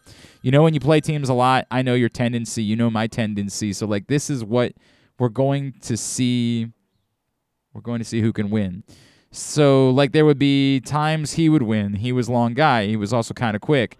He was patient at the line of scrimmage. He kind of knew how to. He kind of knew how to F me. Weird? There's got to be some context missing there. I won my battles, but he won his. We always played in important games against each other. High praise. High praise from Julian Edelman. He's a hell of a player himself. I like Jimmy Smith. I certainly don't think it would be a travesty for Jimmy Smith to be in the Ravens Ring of Honor. I don't feel strongly about it. Good player, really good player. I mean, we talked a lot over the years about how drastically different the Ravens were with and without him. But there's nothing individually that stands out that says this is why he would have to be there or why I would campaign for Jimmy Smith to be a Ring of Honor guy. I would almost say Ladarius Webb-like. Good player, really glad he was a Raven for a long time. But I don't think he needs to be given the highest honor a team gives. I like Jimmy Smith. I'm really glad he was a Raven for a long time. Put Chris McAllister in over Jimmy Smith? I think Chris McAllister would be more deserving, yes. And I did campaign for Chris McAllister for a long time, but I've listened to the argument about, he was a distract. Like, there is something to be said for the other side of the conversation. I don't know. Let's switch gears. Let's talk some baseball. Let's talk some Orioles. Let's talk some Norfolk Tides. This man just continued to rake since he got his promotion to AAA, and he doesn't even turn 21 until tomorrow. Shares a birthday with our own Griffin Bass. Joining us now, one of the top prospects in all of baseball. He is Gunnar Henderson, and he's back with us on GCR.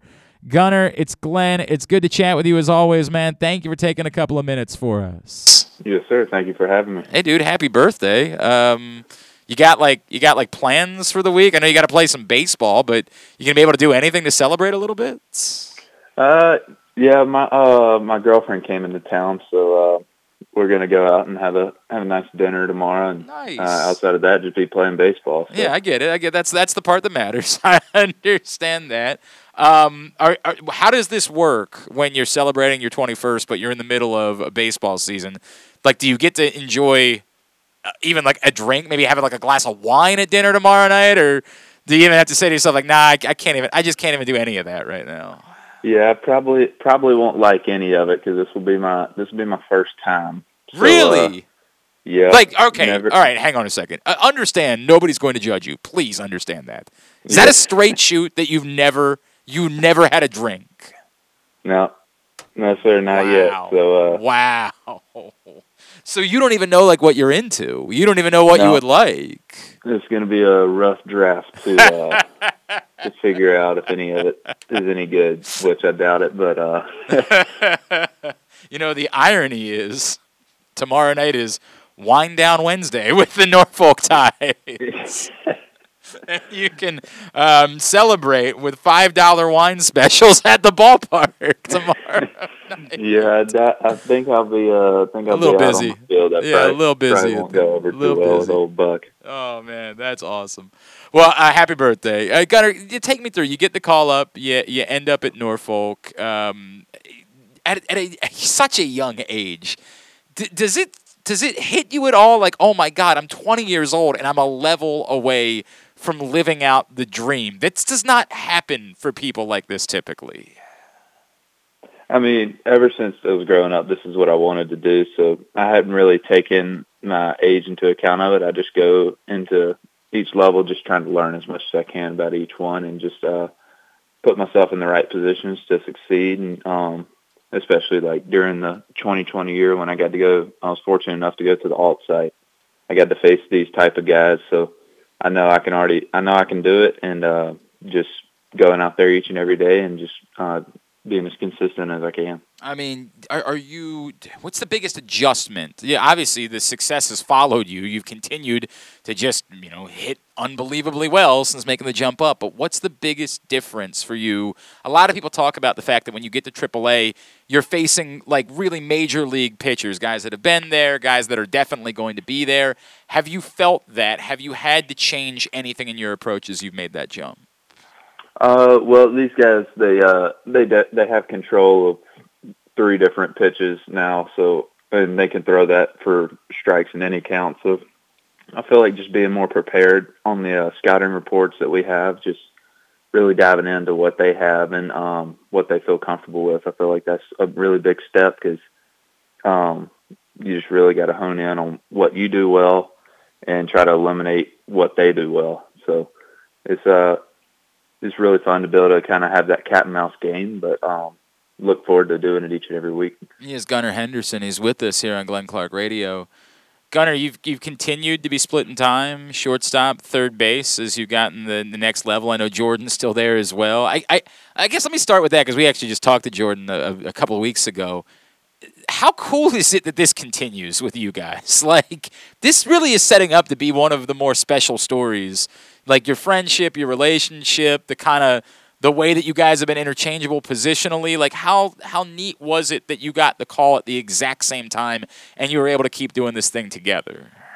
Yeah, it's really awesome. I feel like it's a testament to the work and the just the friendship that we have. I mean, we always just help each other no matter what, and just being able to have 2 sides of the spectrum. Like, I'm from high school, and then he came out of college, so it's really cool to be able to see the different dynamics, but we mesh really well, and just being able to get the call up at the same time was really awesome because I've been playing with him ever since I pretty much started pro ball outside of the GCL year, and just being able to work my way up all the way and hopefully to the big leagues. Can you just give... That'd be really awesome. What has that done most for you as a player? How has that relationship impacted you directly on the baseball field? Yeah, I mean, on the baseball field, I mean, it's like we know what each other are thinking throughout the game. So if he's at second base and I'm at short, or if he's at short and I'm at third, we know. We've communicated a lot, so we know pretty much what each other is going to do on the field. So as plays happen, we know where the other person will be. So I feel like that really helps out on the baseball field. I think we've talked, like you and I have probably talked 6 times in the last few years, and I feel like every time we talk about position. And I think, I keep thinking to myself, at some point, the Euro is going to say, nope, this is where you're playing. We want you to work here every day. And yet it still hasn't happened to this point.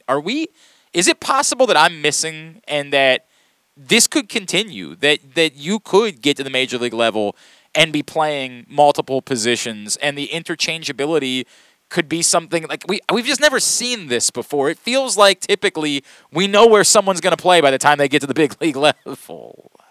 Yeah, I mean, whichever way will help us win a championship, I'll do whichever. And, yeah, I mean, who wouldn't want to play multiple positions? But like I said, I mean, whichever way will help our team win, I'll be more than happy to do it. It's a wild thing that it obviously I can only imagine it's helped you make you feel stronger, more complete as a baseball player to be getting so much experience at 2 different spots, right? Yeah, yes, sir. Gunnar Henderson with us here on GCR. Again, the Tides are home this week. I mentioned Wine Wednesday is tomorrow night. Tonight, if you just happen to be down that way, Meredith from The Office is making an appearance at Harbor Park. Kate Flannery herself will be there. It's a great week to be checking out. If you're headed down for 4th of July this weekend, maybe you're going to be down in the Virginia Beach area. Star Wars night coming up this weekend. So many amazing events. Fireworks, Margaritaville night. Have you seen the jersey that you guys are wearing for Margaritaville night, by the way, Gunnar Henderson? I have not yet. I'm interested to see what it's going to look like. Oh, it's going to be electric. It's going to be electric. So many great events. You can find out more at NorfolkTides.com. Gunnar, I'm going to guess that you guys are keenly aware of what's going on in Baltimore right now and how absurdly hot the Orioles have been of late.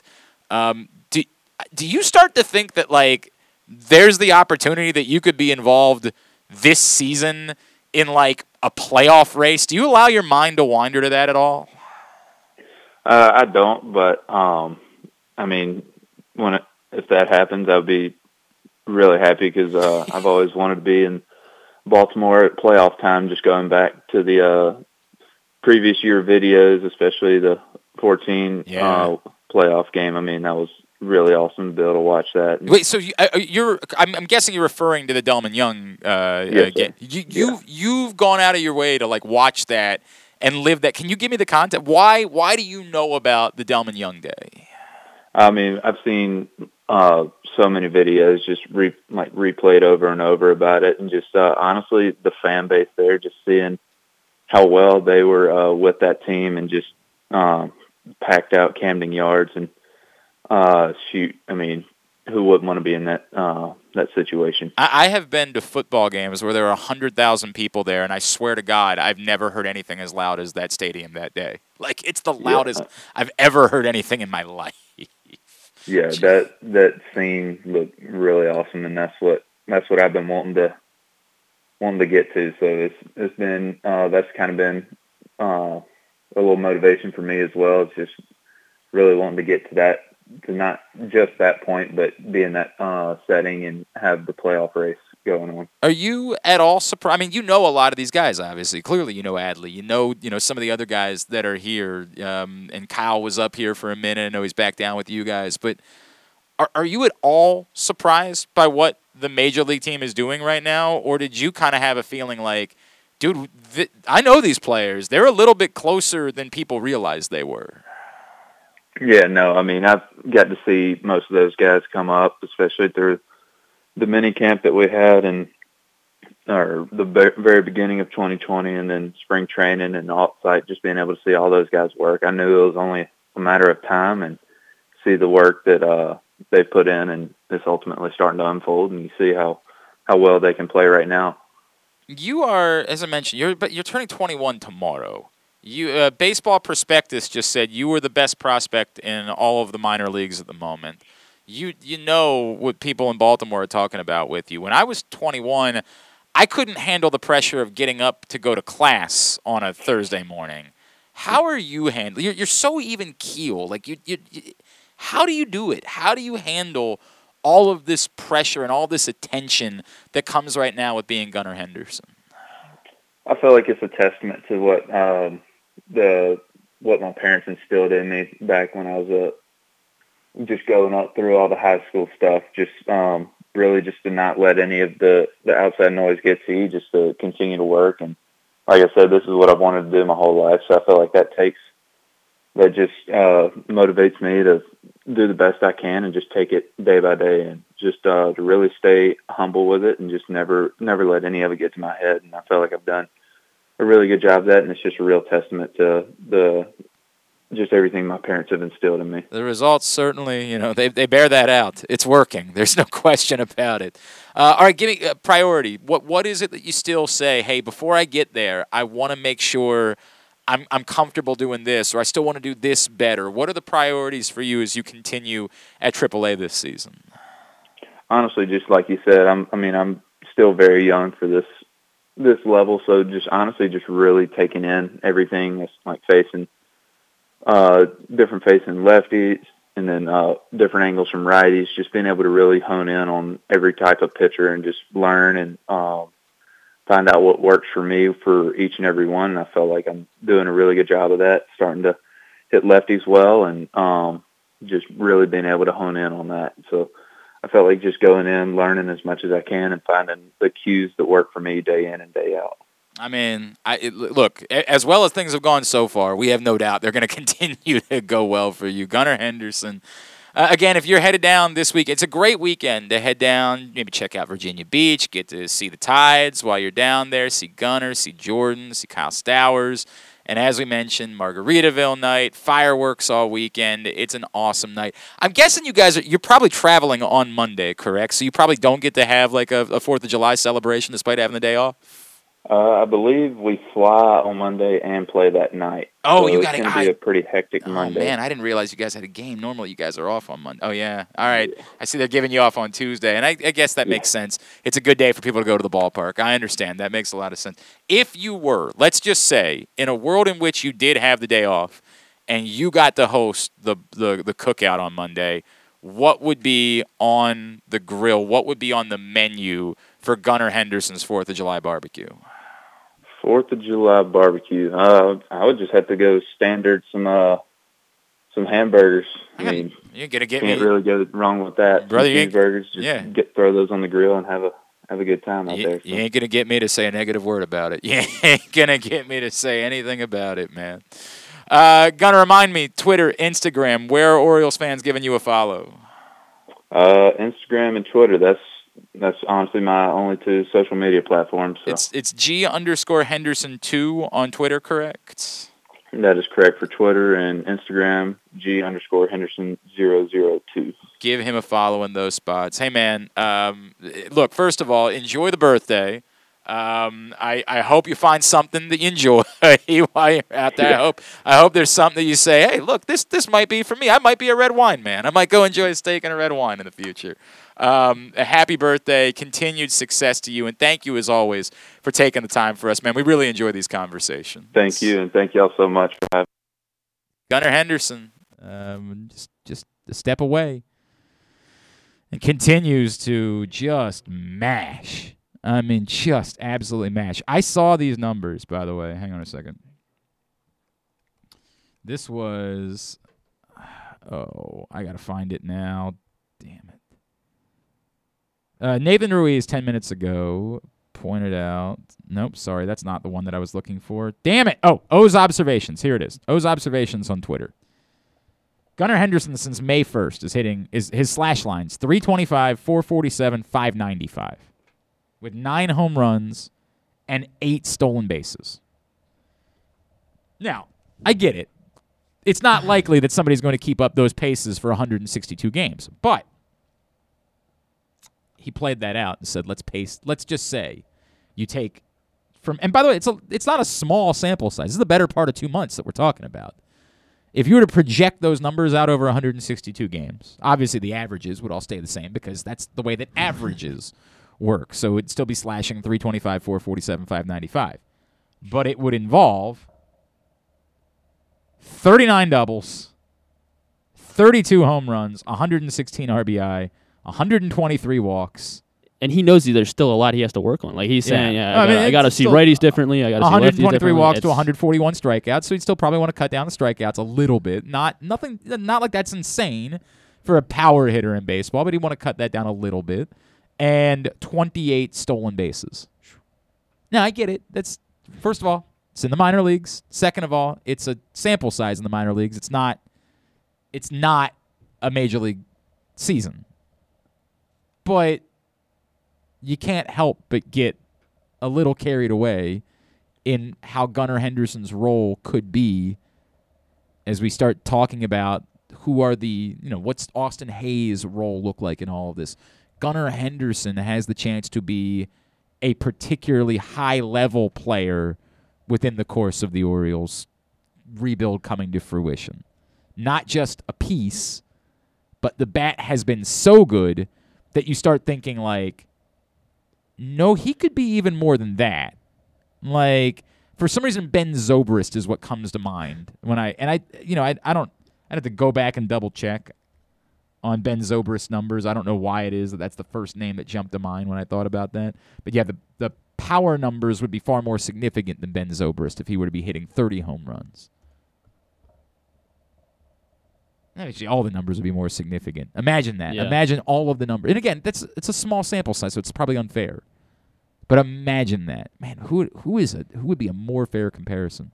If he were to stick at third base, would it be Evan Longoria? Ooh, that would be. I don't think defensively, Evan Longoria was a special defensive third baseman, so that's probably a little bit unfair. Longoria's numbers, at his height, he was hitting in the neighborhood of 30 home runs per season. Devin Longoria never hit 300. I'm actually a little bit surprised by that. I would have expected that he hit 294. Chipper Jones.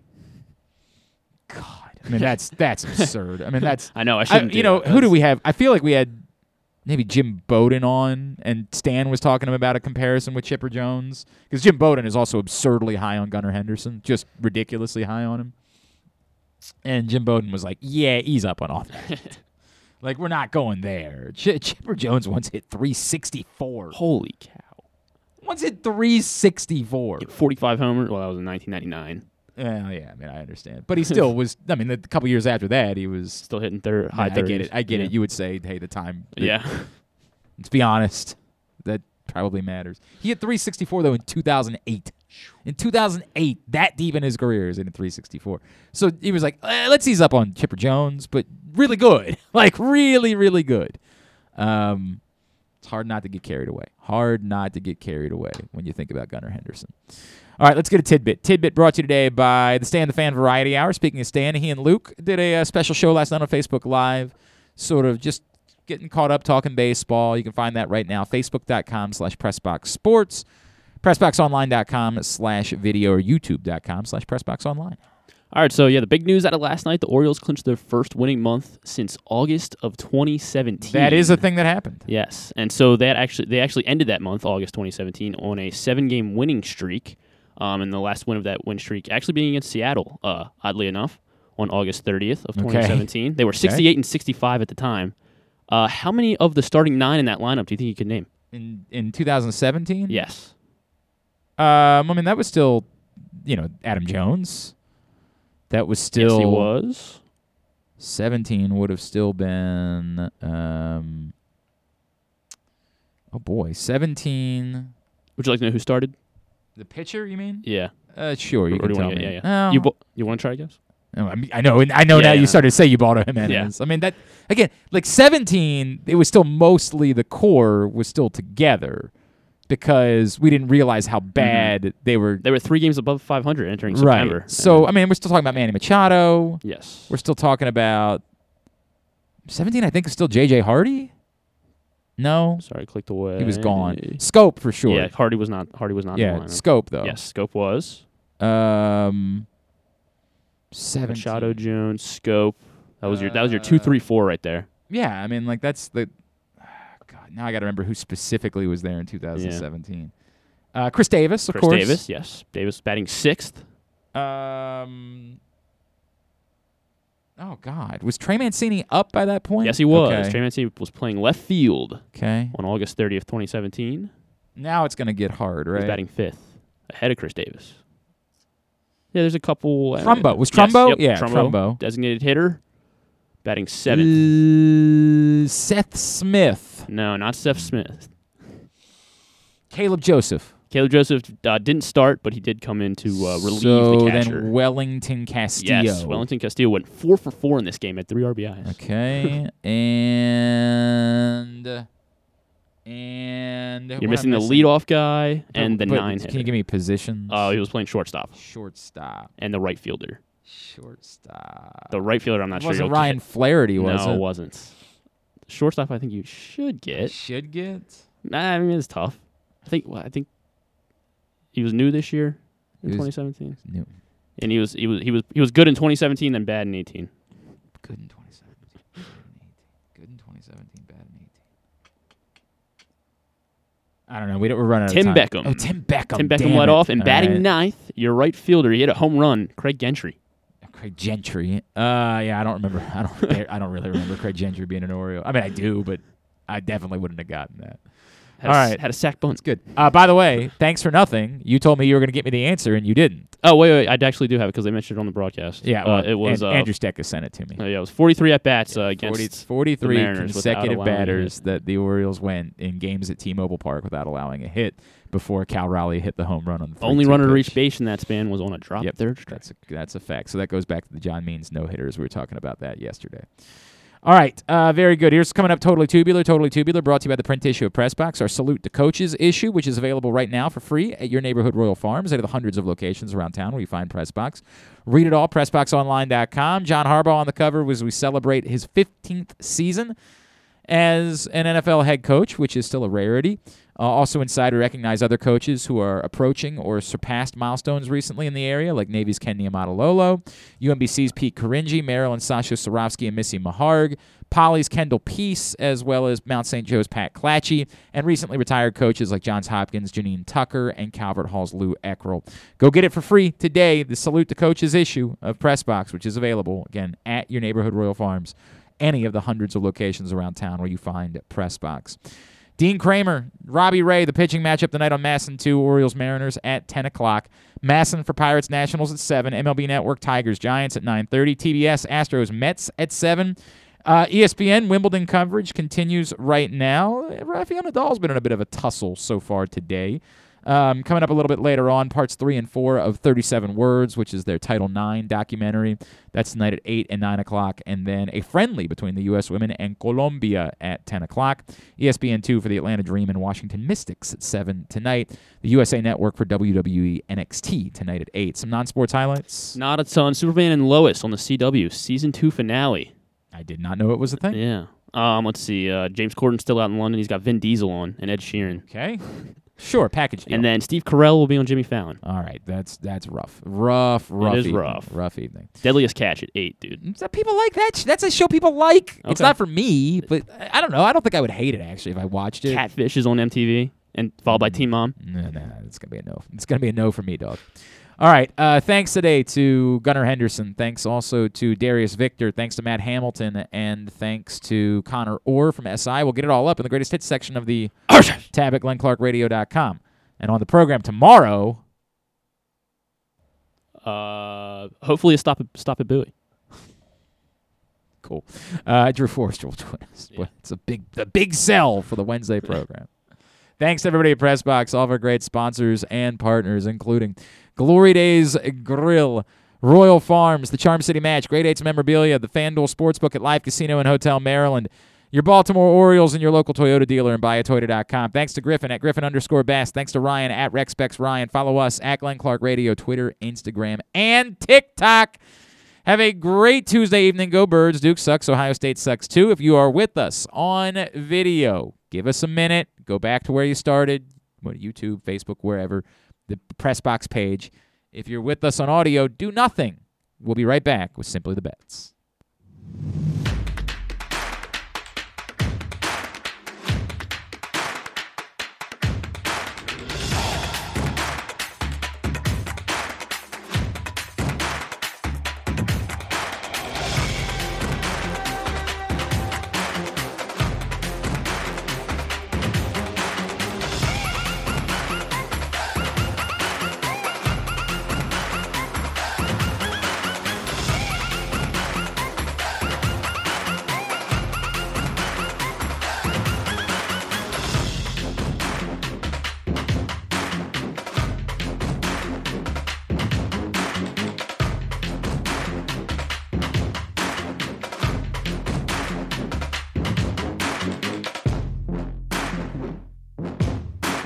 And welcome into Simply the Bets, brought to you by the FanDuel Sportsbook at Live Casino and Hotel. We will head down to the FanDuel Sportsbook at Live Casino and Hotel. The general manager, Leon Twyman, will join us in a bit. Talk about big fight night coming up on Saturday night. Talk about some of the crazier bets he's seen come in this week. And we'll talk to Aaron Oster out in Vegas here in just a minute. Get his 5 L's of sports betting for the week. That's coming up here on Simply the Bets. Simply the Bets, of course, is brought to you by the FanDuel Sportsbook, which is the place to be. Always the spot for you to watch all the big events like UFC 276 on Saturday night. Israel Adesanya, Jared Cannonier. Huge fight. Great atmosphere, and it's going to be packed. So if you want to make sure you got a table or you got your reclining chairs, the biggest events are big football games, big basketball games, big fights. Those are the events that drive the largest crowds to the FanDuel Sportsbook. So you want to make sure that you've got a place to sit, because there's always room. You can always stand in the bar area or wherever if you just want to go watch the fight, get your bets in. But if you want to guarantee you and your crew has a spot, email events@sportssocialmd.com right now in order to do that. Let's head out to Vegas. Griffin, unfortunately, I did not get that email that you alleged to have sent yesterday. Okay. But I'll let you tell me more. Let's talk to our buddy Aaron Oster from VSiN out in Las Vegas. Aaron, what's going on, pal? How are you? Doing well. In a little bit of a cold streak, though. Yeah. Did not do well on the picks last week. It's overall in a bit of a cold streak, but you got to learn to roll with them when they come, and hopefully you find your way out on the other side. Well, I would like to talk about it, but I didn't. It's a failure on both ends. I did not have your results. Ooh. Yeah, you like the over 9.5 in a 3-0 game. That's not. Yeah. That's not. Eric, the Orioles somehow made Eric Fetty look good. That was a weird bit. Well, it's the only pitcher that's had any success against them Again, really weird bit. Dylan Cease actually had some success. Yeah. By the way, hell of a job on the NBA draft. By the way, hell of a job on that. Oh boy, this was not a good week. No, they're not a good week. Little cold streak. Yeah, a little bit of a cold streak. All right. Well, let's get into it. That's all you can do as a bettor. When things don't go your way, you just get right back to work. 5 bets: local bet, long shot, long term, loser, and a lovable bet for the week. We begin locally. What do you like? So obviously looking at the Orioles-Mariners game today, and I'm actually looking at the total for the first 5 innings of the game. Ooh. Both Dean Kramer and Robbie Ray, who are the 2 pitchers today, have been really lights out over the last few starts. Robbie Ray, obviously, last year's Cy Young Award. He started off slowly, but has finally rounded into form. He's been really good over his last 3 starts, and Dean Kramer's been great. Yeah. Since small sample size. We got to keep saying that. Small sample size. But small sample size, yes, but he's been great early on. Plus, you have the Mariners starting to deal with all of those suspensions after those brawl. They will have a little bit of a limited lineup today, and I'm not quite as confident as the full game today. Not quite as confident in either bullpen. But I don't know why you wouldn't be confident in the Orioles bullpen. It's like the greatest assembly. It's like the 4 horsemen out there. My God, the Orioles bullpen is insane. But there are 2 sides to it. Oh, okay, that's fine. So I could see this game start to pick up after the starters depart. But if you're looking just at the first 5, the total is 4.5. I really like the under in that one. So give me under 4.5 in the first 5 innings, laying -144. All right, under. Give me the number one more time. Under 4.5 in the first 5 innings. All right, under 4.5 for the first 5 innings is the number that Aaron likes. I don't have a thought on that. Like, it's so random to me. The Orioles bats are so red hot that, like, I don't know what to say. I get it, though. They're facing Robbie Ray. I understand. I certainly understand why you'd like the under in that situation. All right, let's move on. Give me the long term. Give me the futures bet that you like so bad for this week. All right, this one's a bit of a speculation play, and I can't believe I'm saying this because I'm trying to get out ahead of a possible Baker Mayfield move in a positive way. And that sounds weird to say, but right now the Seahawks win total is 5.5.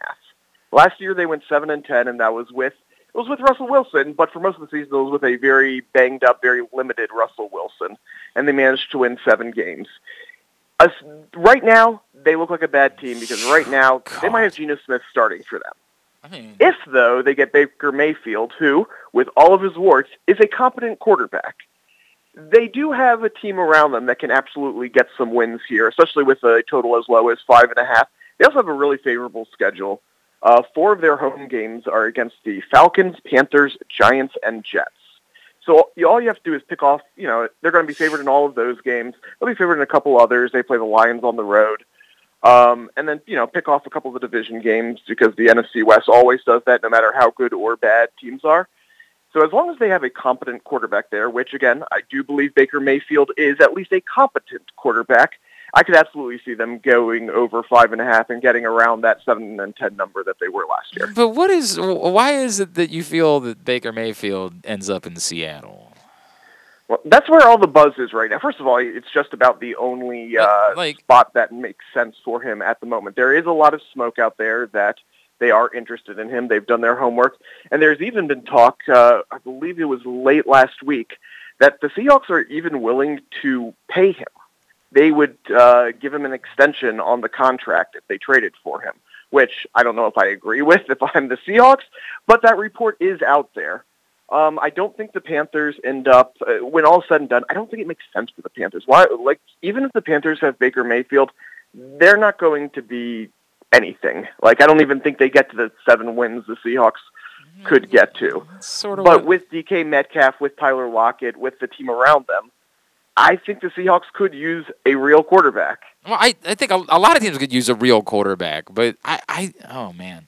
I have two thoughts to this. One, I know what you're trying to do, and I couldn't make this bet. I feel like there was a lot of Baker Mayfield Seattle buzz that happened in the last week because of this tweet that went around that said that the Seahawks had made live a Baker Mayfield Seahawks jersey in their team store briefly on the website that everybody found out afterwards was completely fake. That was not a thing.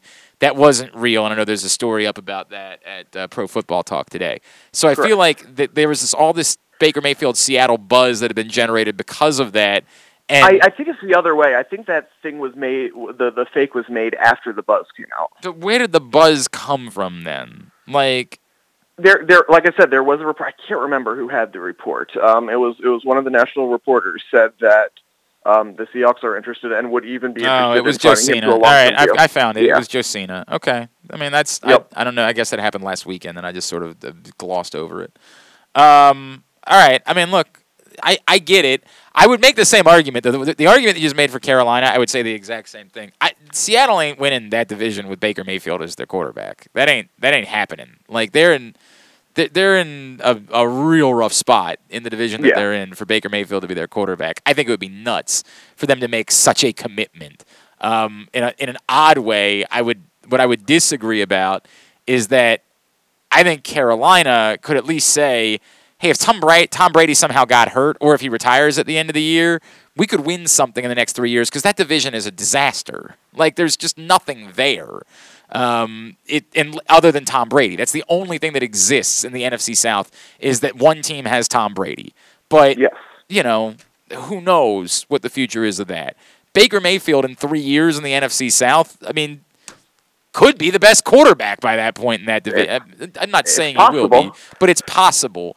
Whereas it's far more difficult to fathom that in the NFC West. So I don't know. I mean, look, I still think the teams would be better off having a quarterback than not having a quarterback. I think it's a super weird bit that there are teams that will be going into the season without a quarterback. I get it. There's only so many of them. So in that way, sure. I mean, like they could do it, but boy, it would be very weird. It's weird to not have a quarterback. It's weirder to commit to someone as your quarterback that kind of immediately says we're not going to be able to do this. We can't really compete for something of significance. So it's tough. It's very tough. All right, let's move forward. Your long shot bet. Sorry, long shot. Yes, your long shot bet. I remember how to talk. It's your underdog for the week. Who do you like? This is the time of year now that basketball, now that hockey's over, and we just have baseball and some other stuff. I'll get to that in my love a little bit later. I really start diving into some of the more exotic NFL markets, whether it's awards, whether it's kind of prop bets overall. And one is jumping out to me as a long shot, and that's in the most passing yards in the regular season market. Right now, Derek Carr is 12-1 for most passing yards. And when you look at most passing yards, you're either a Hall of Fame quarterback, Tom Brady won it this past year, Drew Brees won it like every year he was ever a quarterback, or there's kind of a formula to it. One, you're a strong-arm quarterback, ding, for Derek Carr. B, you got weapons around you. You had that with Jameis Winston, for instance, with Godwin starting to break out that year and Mike Evans. And obviously, now you have Devontae Adams. Yep.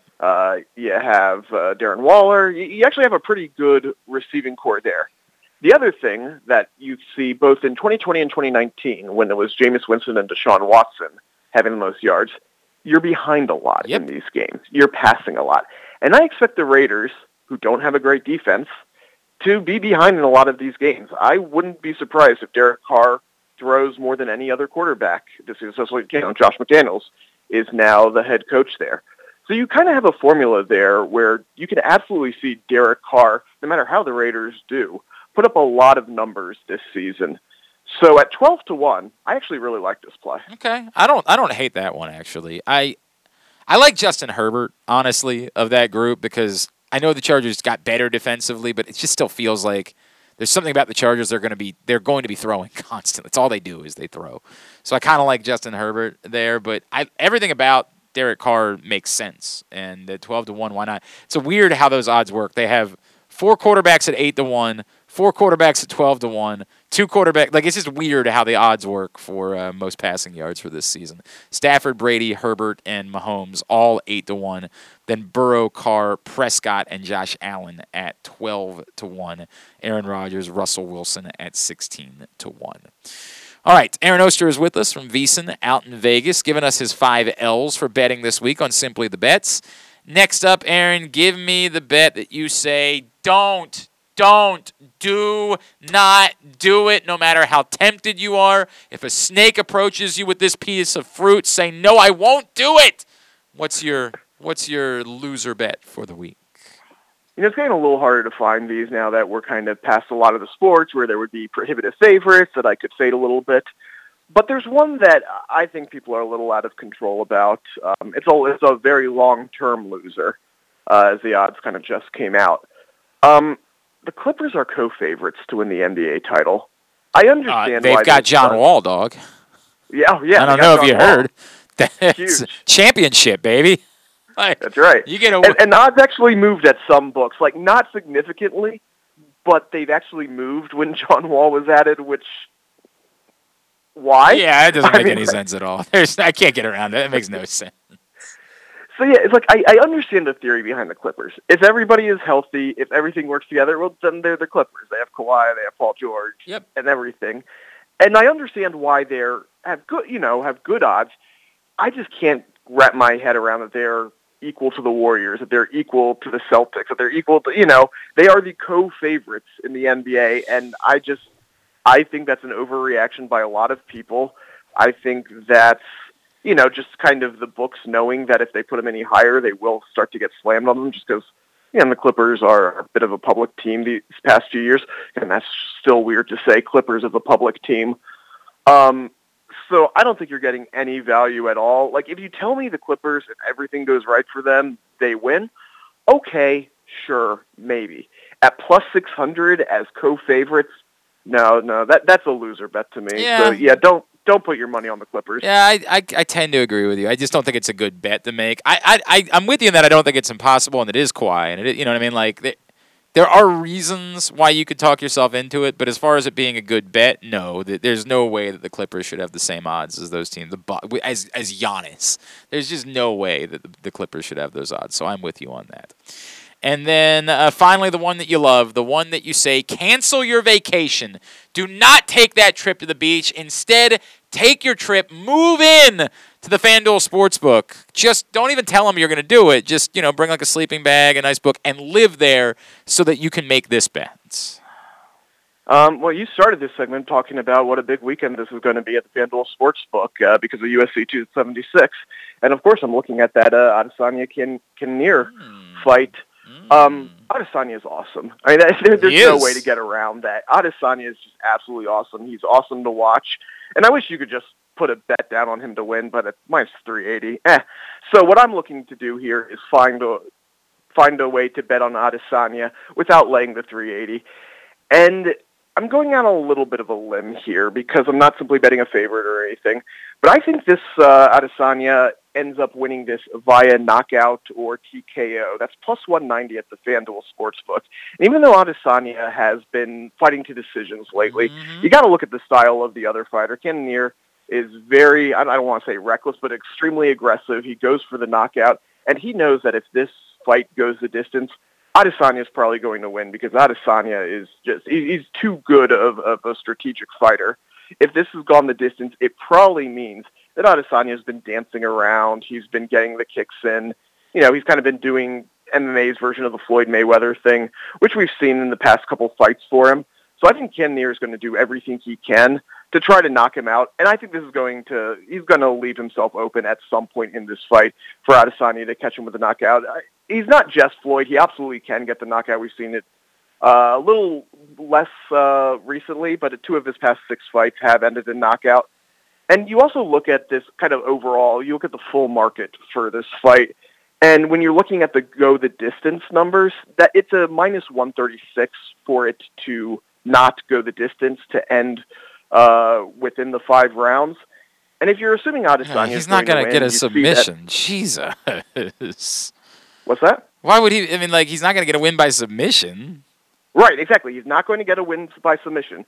So you put all of those things together. I think plus 190 is really good value, and it wouldn't surprise me if that number gets lower to plus 150, plus 140 by the time the fight starts. So yeah, Adesanya by knockout or TKO plus 190. All right. I mean, it's one that I was, because I do these videos for Live Casino and Hotel, and I was trying to find a way to make some money on this fight, and it's something that I was certainly exploring. But God, just getting plus money on him going the distance when, you know, all he ever does is go the distance is it's tough. It's tough. It's tough for me when he's gone the distance in 4 of his last 5 fights and 6 of his last 8 to then look and say you can get plus money on him going the distance.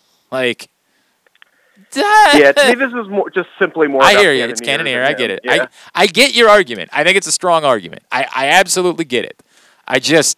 I don't know. I'm leaning the plus money on the thing that always happens. Just seems like I would be reckless to not do it that way. But I hear you. I hear what you're saying. All right, what's coming up at VSiN? You know, even though it is kind of we're hitting the dog days of summer right now, we're still putting out plenty of content. We have daily MLB spreadsheets, betting trends, all sorts of stuff. All week on VSiN, we're actually probably several shows are having various hot dog eaters on to break down the hot dog odds on Monday, July 4th. And, you know, we have big stuff coming for UFC 276 betting, guys. And you know what? NFL season right around the corner. It's never too early to start really investigating, break down those future markets. So check it all out on VSiN.com. All right, very good. At the Aoster on Twitter. Appreciate you, pal. Hey, we're going to be off the next couple of weeks, but I'll be back in touch, and we're going to take a little bit of a summer break here, and then we'll be back with Simply the Bets in a couple of weeks. So appreciate you, and we'll talk to you then, all right? Sounds good. Hope everyone has a good summer betting. All right, that's Aaron Oster out in Vegas joining us here on Simply the Bets. When we come back in, we will head to the FanDuel Sportsbook at Live Casino and Hotel. Leon Twyman, their general manager, joins us next right here on Simply the Bets.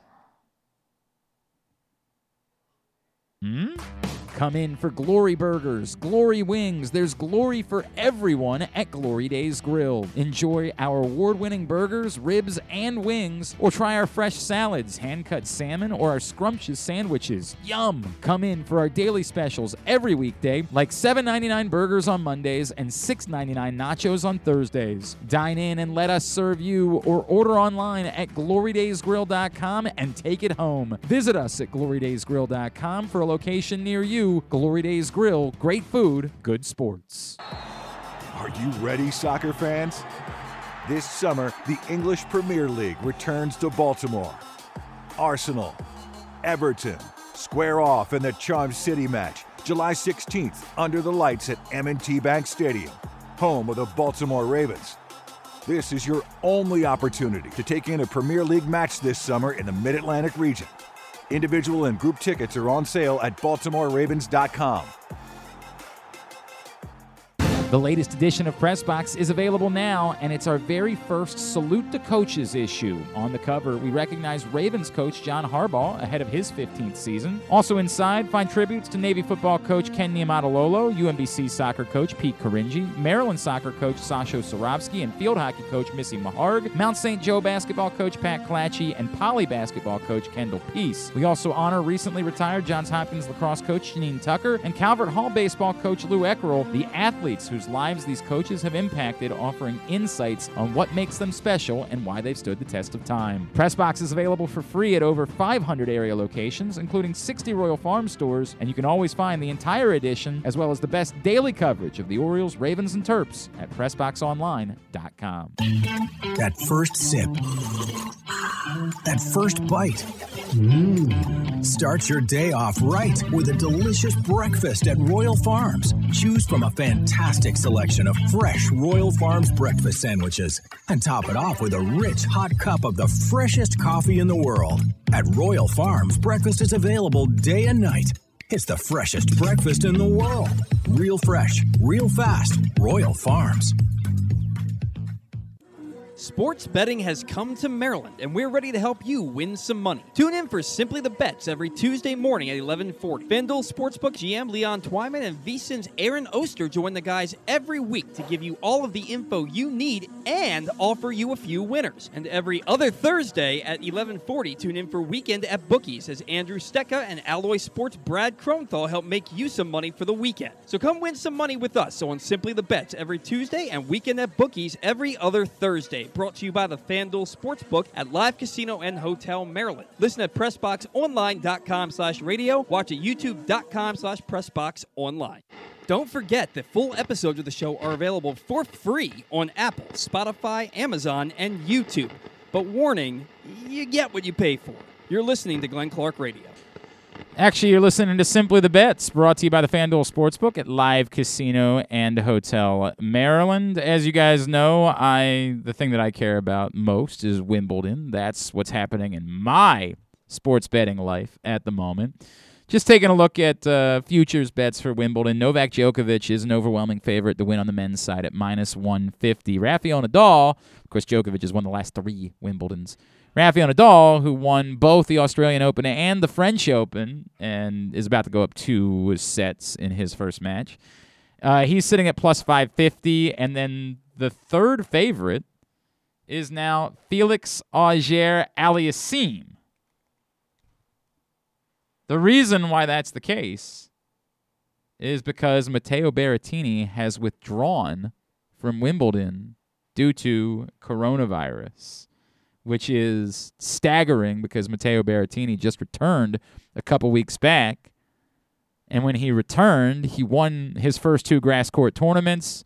He made the finals at Wimbledon a year ago. He is a grass court specialist. And he was the second favorite. He was number 2. He was ahead of Rafael Nadal as far as odds to win Wimbledon, but he is out of the tournament. So Felix Auger-Aliassime is the third favorite. He's in an early tussle with the American Maxime Cressy. Then Stefano Tsitsipas at 16-1, Carlos Alcaraz at 18-1. On the women's side, Iga Swiatek, who does not have a lot of success. Today she won just her 4th match all-time at Wimbledon, but she's won 6 consecutive tournaments. She's been the overwhelming dominant player since Ash Barty's retirement. She's +145 to win Wimbledon. Ons Jabeur is at +550. Simona Halep at 12-1. Coco Gauff off her run to the French Open final is 14-1. And in action a little bit later on today, she's now 40 years old, but she's still the greatest player of all time, and who knows, as she returns to competitive tennis a year later, Serena Williams 26-1 to win Wimbledon. Those are some of the odds that are out there. Let's head down to the FanDuel Sportsbook. That's where our buddy, the general manager of the FanDuel Sportsbook at Live Casino and Hotel Maryland, is standing by. He's our pal, Leon Twyman. He's with us here on Simply the Bets. Leon, what's going on, buddy? Hey, how's it going, man? So if I were to show up at like 6 a.m. tomorrow to try to make Wimbledon bets on those 61 self-service kiosks, I know I'd be lonely, but how lonely would I be? Are there other weirdos like me who are coming in at odd hours to make Wimbledon bets? Actually, when it comes to tennis, that's when you see a lot of those odd wagers come in as overnight or very early morning. So you most likely would not be alone. All right. When you say odd, is there one particular that's been put in that stands out to you that you're like, really? What are you doing there exactly, guy? Honestly, I have not seen anything crazy come in this week. All right. Well, that's disappointing. Yeah, and I've been monitoring, I've been watching, waiting, and there's nothing that's been standing out that's been too crazy. Anybody who was a big winner this week? Anybody in particular who, you had to grin and bear it because you just lost? Actually, we did have I think it was a $25,000 payout. But, wow. That was some parlays and whatnot. It wasn't a single bet, so someone definitely got lucky with that. Well, hey, man, do you know how many parts of the parlay it was? I believe it was 10. Shoo! Whenever I hear about one of the Leon, because we do like a tidbit type of every now and then, Griffin will pull out some crazy parlay that hit. And I'll say to myself, this has to be someone who plays lots of parlays, right? Like, there's just no way that you just woke up one day and you were like, I'll randomly put these 8 super nonsensical things together. Like, I feel like whenever I hear about somebody who hits a parlay like that, it's got to be someone, it's almost like playing the lottery for them. Like, they just put in parlays all the time and hope that one of them might work out. That's exactly what I think. I agree. There's no way you just wake up and say, you know what, this is going to hit today. I'm going to put this one parlay bet in, and I'm good. Yeah, here's what I'm gonna do. I'm gonna wake up this morning. I'm gonna bet the Phoenix Mercury. I'm gonna bet the Cubs. And I'm gonna bet Scotty Scheffler. There's just you got to be someone who's just throwing stuff against the wall constantly in order for that to happen. For sure, and I definitely want to see their win-loss statement on that too. Right? Oh yeah, the odds. They're like, yeah, we hit on a $25,000 parlay, which almost covers the amount of money we spent on parlay bets. Leon, I know the big event this week is UFC 276 on Saturday night, and I keep reminding people when it comes to big fights and Israel Adesanya in action on a holiday weekend, that qualifies as a big fight on Saturday night. I'm guessing you guys are expecting a pretty big crowd. We are expecting a very big crowd, especially with this being a bigger fight for sure.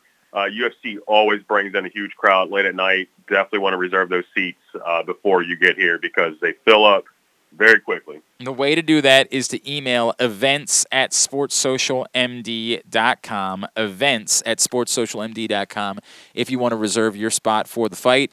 And give me an idea what types of bets are available for UFC 276 on Saturday.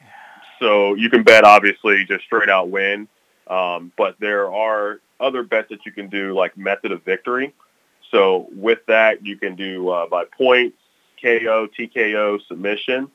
You can do the draw as well, which the draw usually always brings out a lot more money because you're not going to really see a draw in a big fight like that. So 50-1 odds on that. Yeah, I wouldn't make that bet. I just wouldn't do that. That's just donating money at that point. Yes, correct. Which, by the way, Leon would not mind. Leon would say, if you feel like you want to donate some money, go right ahead. Yeah, I'm all about it for sure. But you also have will the fight go the distance? Yep. That's a no question. You have the method and round combo. So basically, you can bet the method of win and which round that method of win will actually hit in, and then you also have decision, which is obviously like that's going to be no bet. That's a void if you choose that, if it goes to the draw, depending on the method of fight that you're doing. Right. You have TKO and round combo. You can do submission and round combo. You can just do round betting in general. If you don't know if it's going to be like a method of win. So you can just say that someone's going to win in a particular round anyway. It doesn't matter. Just choose a round. So there's a lot of ways to actually do that. And you can also do just for the fight in general, no card, no fighter, doesn't matter who it is, but the fight will end with either a KO or TKO, a submission, or by points. You can do that for any of the fights on the card. And again, it's a great card. It's not just the Adesanya-Cannonier fight. It's Volkanovski and Holloway. It's Sean O'Malley in action. Lots of good fights on this card. UFC 276 coming up on Saturday night. He is. I'm actually going to bet that Sean O'Malley fight. I usually dip out on that, but he always brings in a good crowd, man. It's always fun watching his fight. You say you got a little advice on how you might be betting that? You want to pass it along to your boy? Because the obvious thing is to bet him to win the fight, right? But that's minus 295 at this point, right? I'm going to bet the knockout. You're just betting for a knock. I think that's probably the play, and there is plus money there, plus 150. I was just talking about that with our buddy Aaron Oster out of Wiesen. Because he was trying to convince me to bet Adesanya to win by a knockout or TKO at plus 190. And I'm like 6 of his last 8 fights have gone the distance. And I can still get plus money on him going. I'm giving away what it is I'm going to be talking about on Live Casino and Hotel's social page. But I can get plus money on a fight going to the distance when all the dude ever does is go the distance. Bro, I might be wrong. But I'm gonna go down swinging. Yeah, definitely. That seems crazy to me. I can still get plus money on that bet. Leon Twyman, the general manager of the FanDuel Sportsbook at Live Casino and Hotel Maryland. Leon, what else are you seeing action come in on this week? So right now, just a lot of tennis, a lot of UFC. But I do want to throw out there as well that we do have a swag giveaway going on right now. So anybody's interested in some co-branded Live Casino and FanDuel swag. We do have that going on. So new bettors, if you sign up for that live rewards card, come place your first wager at the sportsbook. If your first bet is $250, you'll receive a co-branded hat and T-shirt. Okay. And if your first bet is $1,000, you'll receive the hat, T-shirt, and also a windbreaker. Very cool. And hopefully you'll win your bet. Yeah, for sure. So that promotion we have going on, it's running until July 10th. So definitely a good night to come out this weekend with UFC. We're going to see a lot of people in here. We're going to give away a lot of swag. That's awesome, man. I love everything about that. Important questions for you. One, are you guys, do you have already, or do you think you'll be doing odds on this absurd Adrian Peterson-Le'Veon Bell fight that has been agreed to?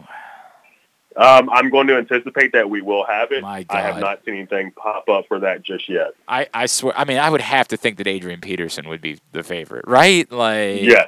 I mean, look at the man. I mean, come on. How would he not be the favorite? I assume that Le'Veon Bell's 6 years younger, 5 or 6 years younger, right? My God, maybe I'm totally wrong about this. Maybe Le'Veon Bell's. Adrian Peterson's got to be pretty close to 40 now, right? Right. Adrian Peterson he's still only 37. Bell is 30 years old. He's 30 years old. So he's 7 years younger. He's 7 years younger, which is why. But look at Adrian Peterson. Look at him. He's just a different type of human. Yeah, he definitely is, for sure. I don't know what that is. There's no way. This is not for me. This is the type of thing that I will watch the next day. Like, there is no chance I'll be watching it live, unless, of course, you're showing it in the FanDuel Sportsbook, and then I might reconsider at that point and make the trip down. I guess I forget that Le'Veon Bell is because he's so shifty, you forget that he was big, too. Like, he's also 6'1", but it's Adrian Peterson, man. Come on. Think about how hard you have to punch Adrian Peterson in order to get him down. Jesus. Jesus. Nobody could tackle the man. I'm going with Adrian Peterson there. And anything else that people should be knowing about as they head down towards the FanDuel Sportsbook this week? Right now, like I said, we just have swag giveaway going on. We have 61 self-service kiosks open 24/7. So if you come in after the sportsbook hours, which we are open Monday through Friday, 11 a.m. to 12 a.m., and Saturday and Sunday, we're open from 9 a.m. to 12 a.m. So if we're not there and you come after hours, utilize those kiosks. They're there for you. Oh, great. Sorry. Thank you. This is from Ed. Ed says, can you ask if they're doing odds on the hot dog contest? Are you? That's important.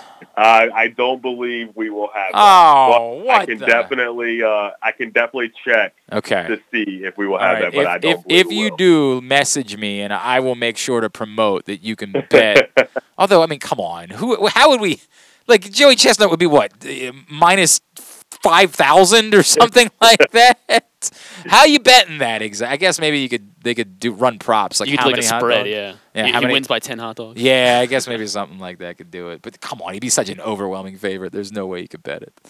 All right, buddy. Always appreciate you. Hey, we're going to be – I'll tell you more about the details, but we're going to take a short summer break here for the next couple of weeks as we are making a studio move. But we're going to be back in just a couple of weeks, and so we'll be back with you then. Always appreciate you. Thank you for taking the time, all right? All right. Sounds good. I appreciate it. I'll see you then. That's Leon Twyman, the general manager of the FanDuel Sportsbook at Live Casino and Hotel. I'm trying to find out if anybody has Adrian Peterson. Maybe I'm not giving nearly enough credit. I think just because of his style of play, I don't associate Le'Veon Bell with his physicality. I think it's interesting because Adrian Peterson has probably played more valuable football than Le'Veon Bell, like recently. Wouldn't you say? Recently? Like, who's played, you think, more meaningful football? I don't know what like you mean the by last that. time. Like, well, Adrian Peterson played in Washington. That wasn't meaningful football. I mean, he was getting a bulk of carries. But it wasn't Bell wasn't doing anything for That's the what Ravens. I'm trying to figure out what you mean. So, by the way, the people that do have odds up so far have Bell as the favorite. I kind of like. I think you're right. I mean, Adrian Peterson, like, it looks like he's a guy with a chin. You know, just like, my God, it was so hard. He was so physical. You just don't associate Le'Veon Bell with that because you associate him with being the guy that caught the ball in space. You associate him with his shiftiness in the backfield and his patience as he waited for plays to develop, whereas you associate Adrian Peterson with just barreling. And Adrian Peterson also strikes me as a guy that when he gets out there, he's not going to want to embarrass himself. You know, he's going to make sure he I don't know if he was training hard. Le'Veon Bell seems like a guy like they could just be doing it for the sake of doing it. He'll just show up and be like, I mean, I could probably throw some punches. I hate that this is a conversation I'm having because I have no respect for this thing being a thing. But at the same time, I'm also awkwardly like this somehow is not as bad. The worst thing is when a boxer faces somebody who isn't a boxer. Like that's an embarrassment. That's like all these Paul brothers, like that's been one of the most embarrassing things in the entire sport. Floyd Mayweather versus Logan Paul. Was it Logan Paul? Yeah, it was Logan. It's so hard for me to remember which Paul. Yeah, that one was ugly. These are embarrassing things. This is a joke, and the sport deserves everything that's happened to it. In a weird way, two guys who both aren't fighters fighting against each other. Kind of more interesting. It's not interesting, but it's more interesting. And this one only because these are genuinely like world-class athletes that we're talking about. We're talking about two guys that were the absolute. Adrian Peterson is a Hall of Famer. Le'Veon Bell was on the path towards having a Hall of Fame caliber career. Clearly, that's done. I mean, he's not going to get anywhere close to it. Adrian Peterson's a Hall of Fame football player. He's truly one of the greatest players we ever saw play at that position. Frank Gore was just boxing. I don't remember that. Who did he fight? Why do I not remember that? It was like right before Christmas, I think. What? Oh, maybe I do remember that. Yeah, you knocked out Darren Williams. Oh, the basketball player. Yeah, that's right. That's right. That one did not get nearly as much attention. He didn't knock him out. He knocked him down. This is it's part of a card at the Lakers arena. The crypto.com arena. Yeah, whatever that. Yeah, exactly right. Like this is a big event that they're putting this fight on, which is so stupid, and I hate myself for how much I've been talking about it. Something. There's got to be another fight. This can't be the main event of that. Whatever this event is. Maybe Jake Paul will show up. Yeah, somebody like that. Oh God, that's so bad. Oh, I hate everything about it. But then that gives it, I think, gives it some validity. In other places, they've got Bell at -180 and Peterson at +140. That's according to Bet Online. It's probably gonna be, but won't it probably be like one of those exhibition things where it's like if it goes the distance, they don't declare a winner? Or 100%. So like, what are you betting on? Well, I mean, like that's been the difficult thing about all these celebrity boxing matches, or when Mike Tyson's come out of retirement to fight. I've been like, look, man, the likelihood of somebody getting a finish is. Although we say that Nate Robinson got laid on his ass. Well, because I think those were technically real boxing fights. Like Jake Paul has a record, and Nate Robinson is now 0-1. Whereas the Roy Jones Mike Tyson thing was a pre-exhibition. It was like and they said they were like no knockout. I mean, I don't know a ton about boxing. Well, this isn't really boxing either. This is something else. This is carnival barking is really what this is. All right, whatever. Let's get to Tidbet. What you got? All right, let's see. Let me find what I had.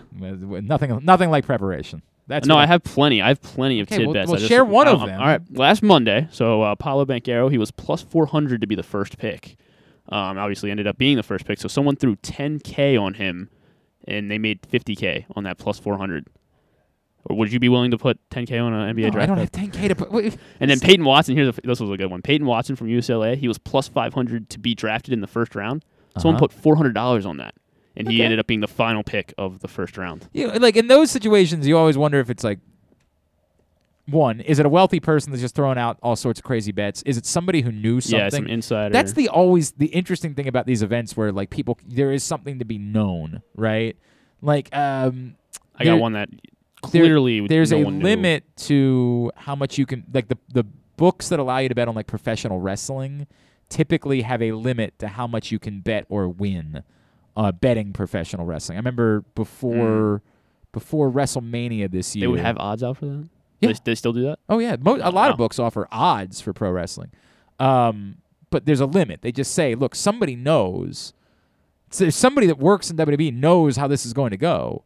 So we're not going to allow you to come in and make like $1 million bet on something that you know the outcome of. But if you want to make a $20 bet, like we'll let you do that. But there are books that offer odds on like The Bachelor. There are books that offer odds on Survivor, on scripted shows. Yeah. And wrestling's a scripted show. So, at least wrestling's live. Like there are definitely a lot of people have to know how The Bachelor ends because they're camera people and there are, why wouldn't you sneak off and try to make a quick bet on the side when you know what the result is? All right, so here's one that I don't know what this person was doing. So on Sunday, someone just essentially threw like 6 darts and they put $5 on it. So they took the Astros to win the 4th inning versus the Yankees, which they did. It was like, so this is like Very plus 300. random. These are just a bunch of like random plus 300 bets. The Rays Pirates to be tied after 4 innings. It was. Okay. No runs scored in the second inning of the A's Royals game. There were no runs scored. The Twins to lead after 2 innings versus the Rockies. The Cardinals to win the second inning versus the Cubs. And then the Nats to lead after the first inning versus the Rangers. I mean, this has got to be somebody who's just making 1,000 random parlay I guess bets. so. But they put $5 on it and they made $11K. Not good for them. Good for them. But it's just so bloody random. I don't have the words I like this for one. it. So, how's your WNBA knowledge? Very deep. Would you be willing to put $7K on a 3-team parlay? No. I wouldn't be willing to put $7 on a 3-team They put $7,000 on a 3-team road underdog parlay on last Wednesday night. The Mercury Mighty won. Merc. Yeah, they won at Dallas, at the Dallas Wings. The LA Sparks won at the Seattle Storm, and the Mystics won at the Las Vegas Aces. All of them were road underdogs. There you go. And they all won. So 7,000 into 400,000. How about that? All right, very good. Thank you, Griffin. Thanks to Leon Twyman. Thanks to Aaron Oster. As I've told, I told my audience a couple times, if you watch or listen to Simply the Bet specifically, we're going to be off for the next couple of weeks as we are moving studios. So 2 weeks off. The next Simply the Bets will be coming to you on July 19th. So just a 2-week break here, and then we're right back to action on July 19th. In the meantime, we'll see you on Thursday for Weekend at Bookies. Thursday morning at 11:40 a.m. In the meantime, may the odds be ever in your favor.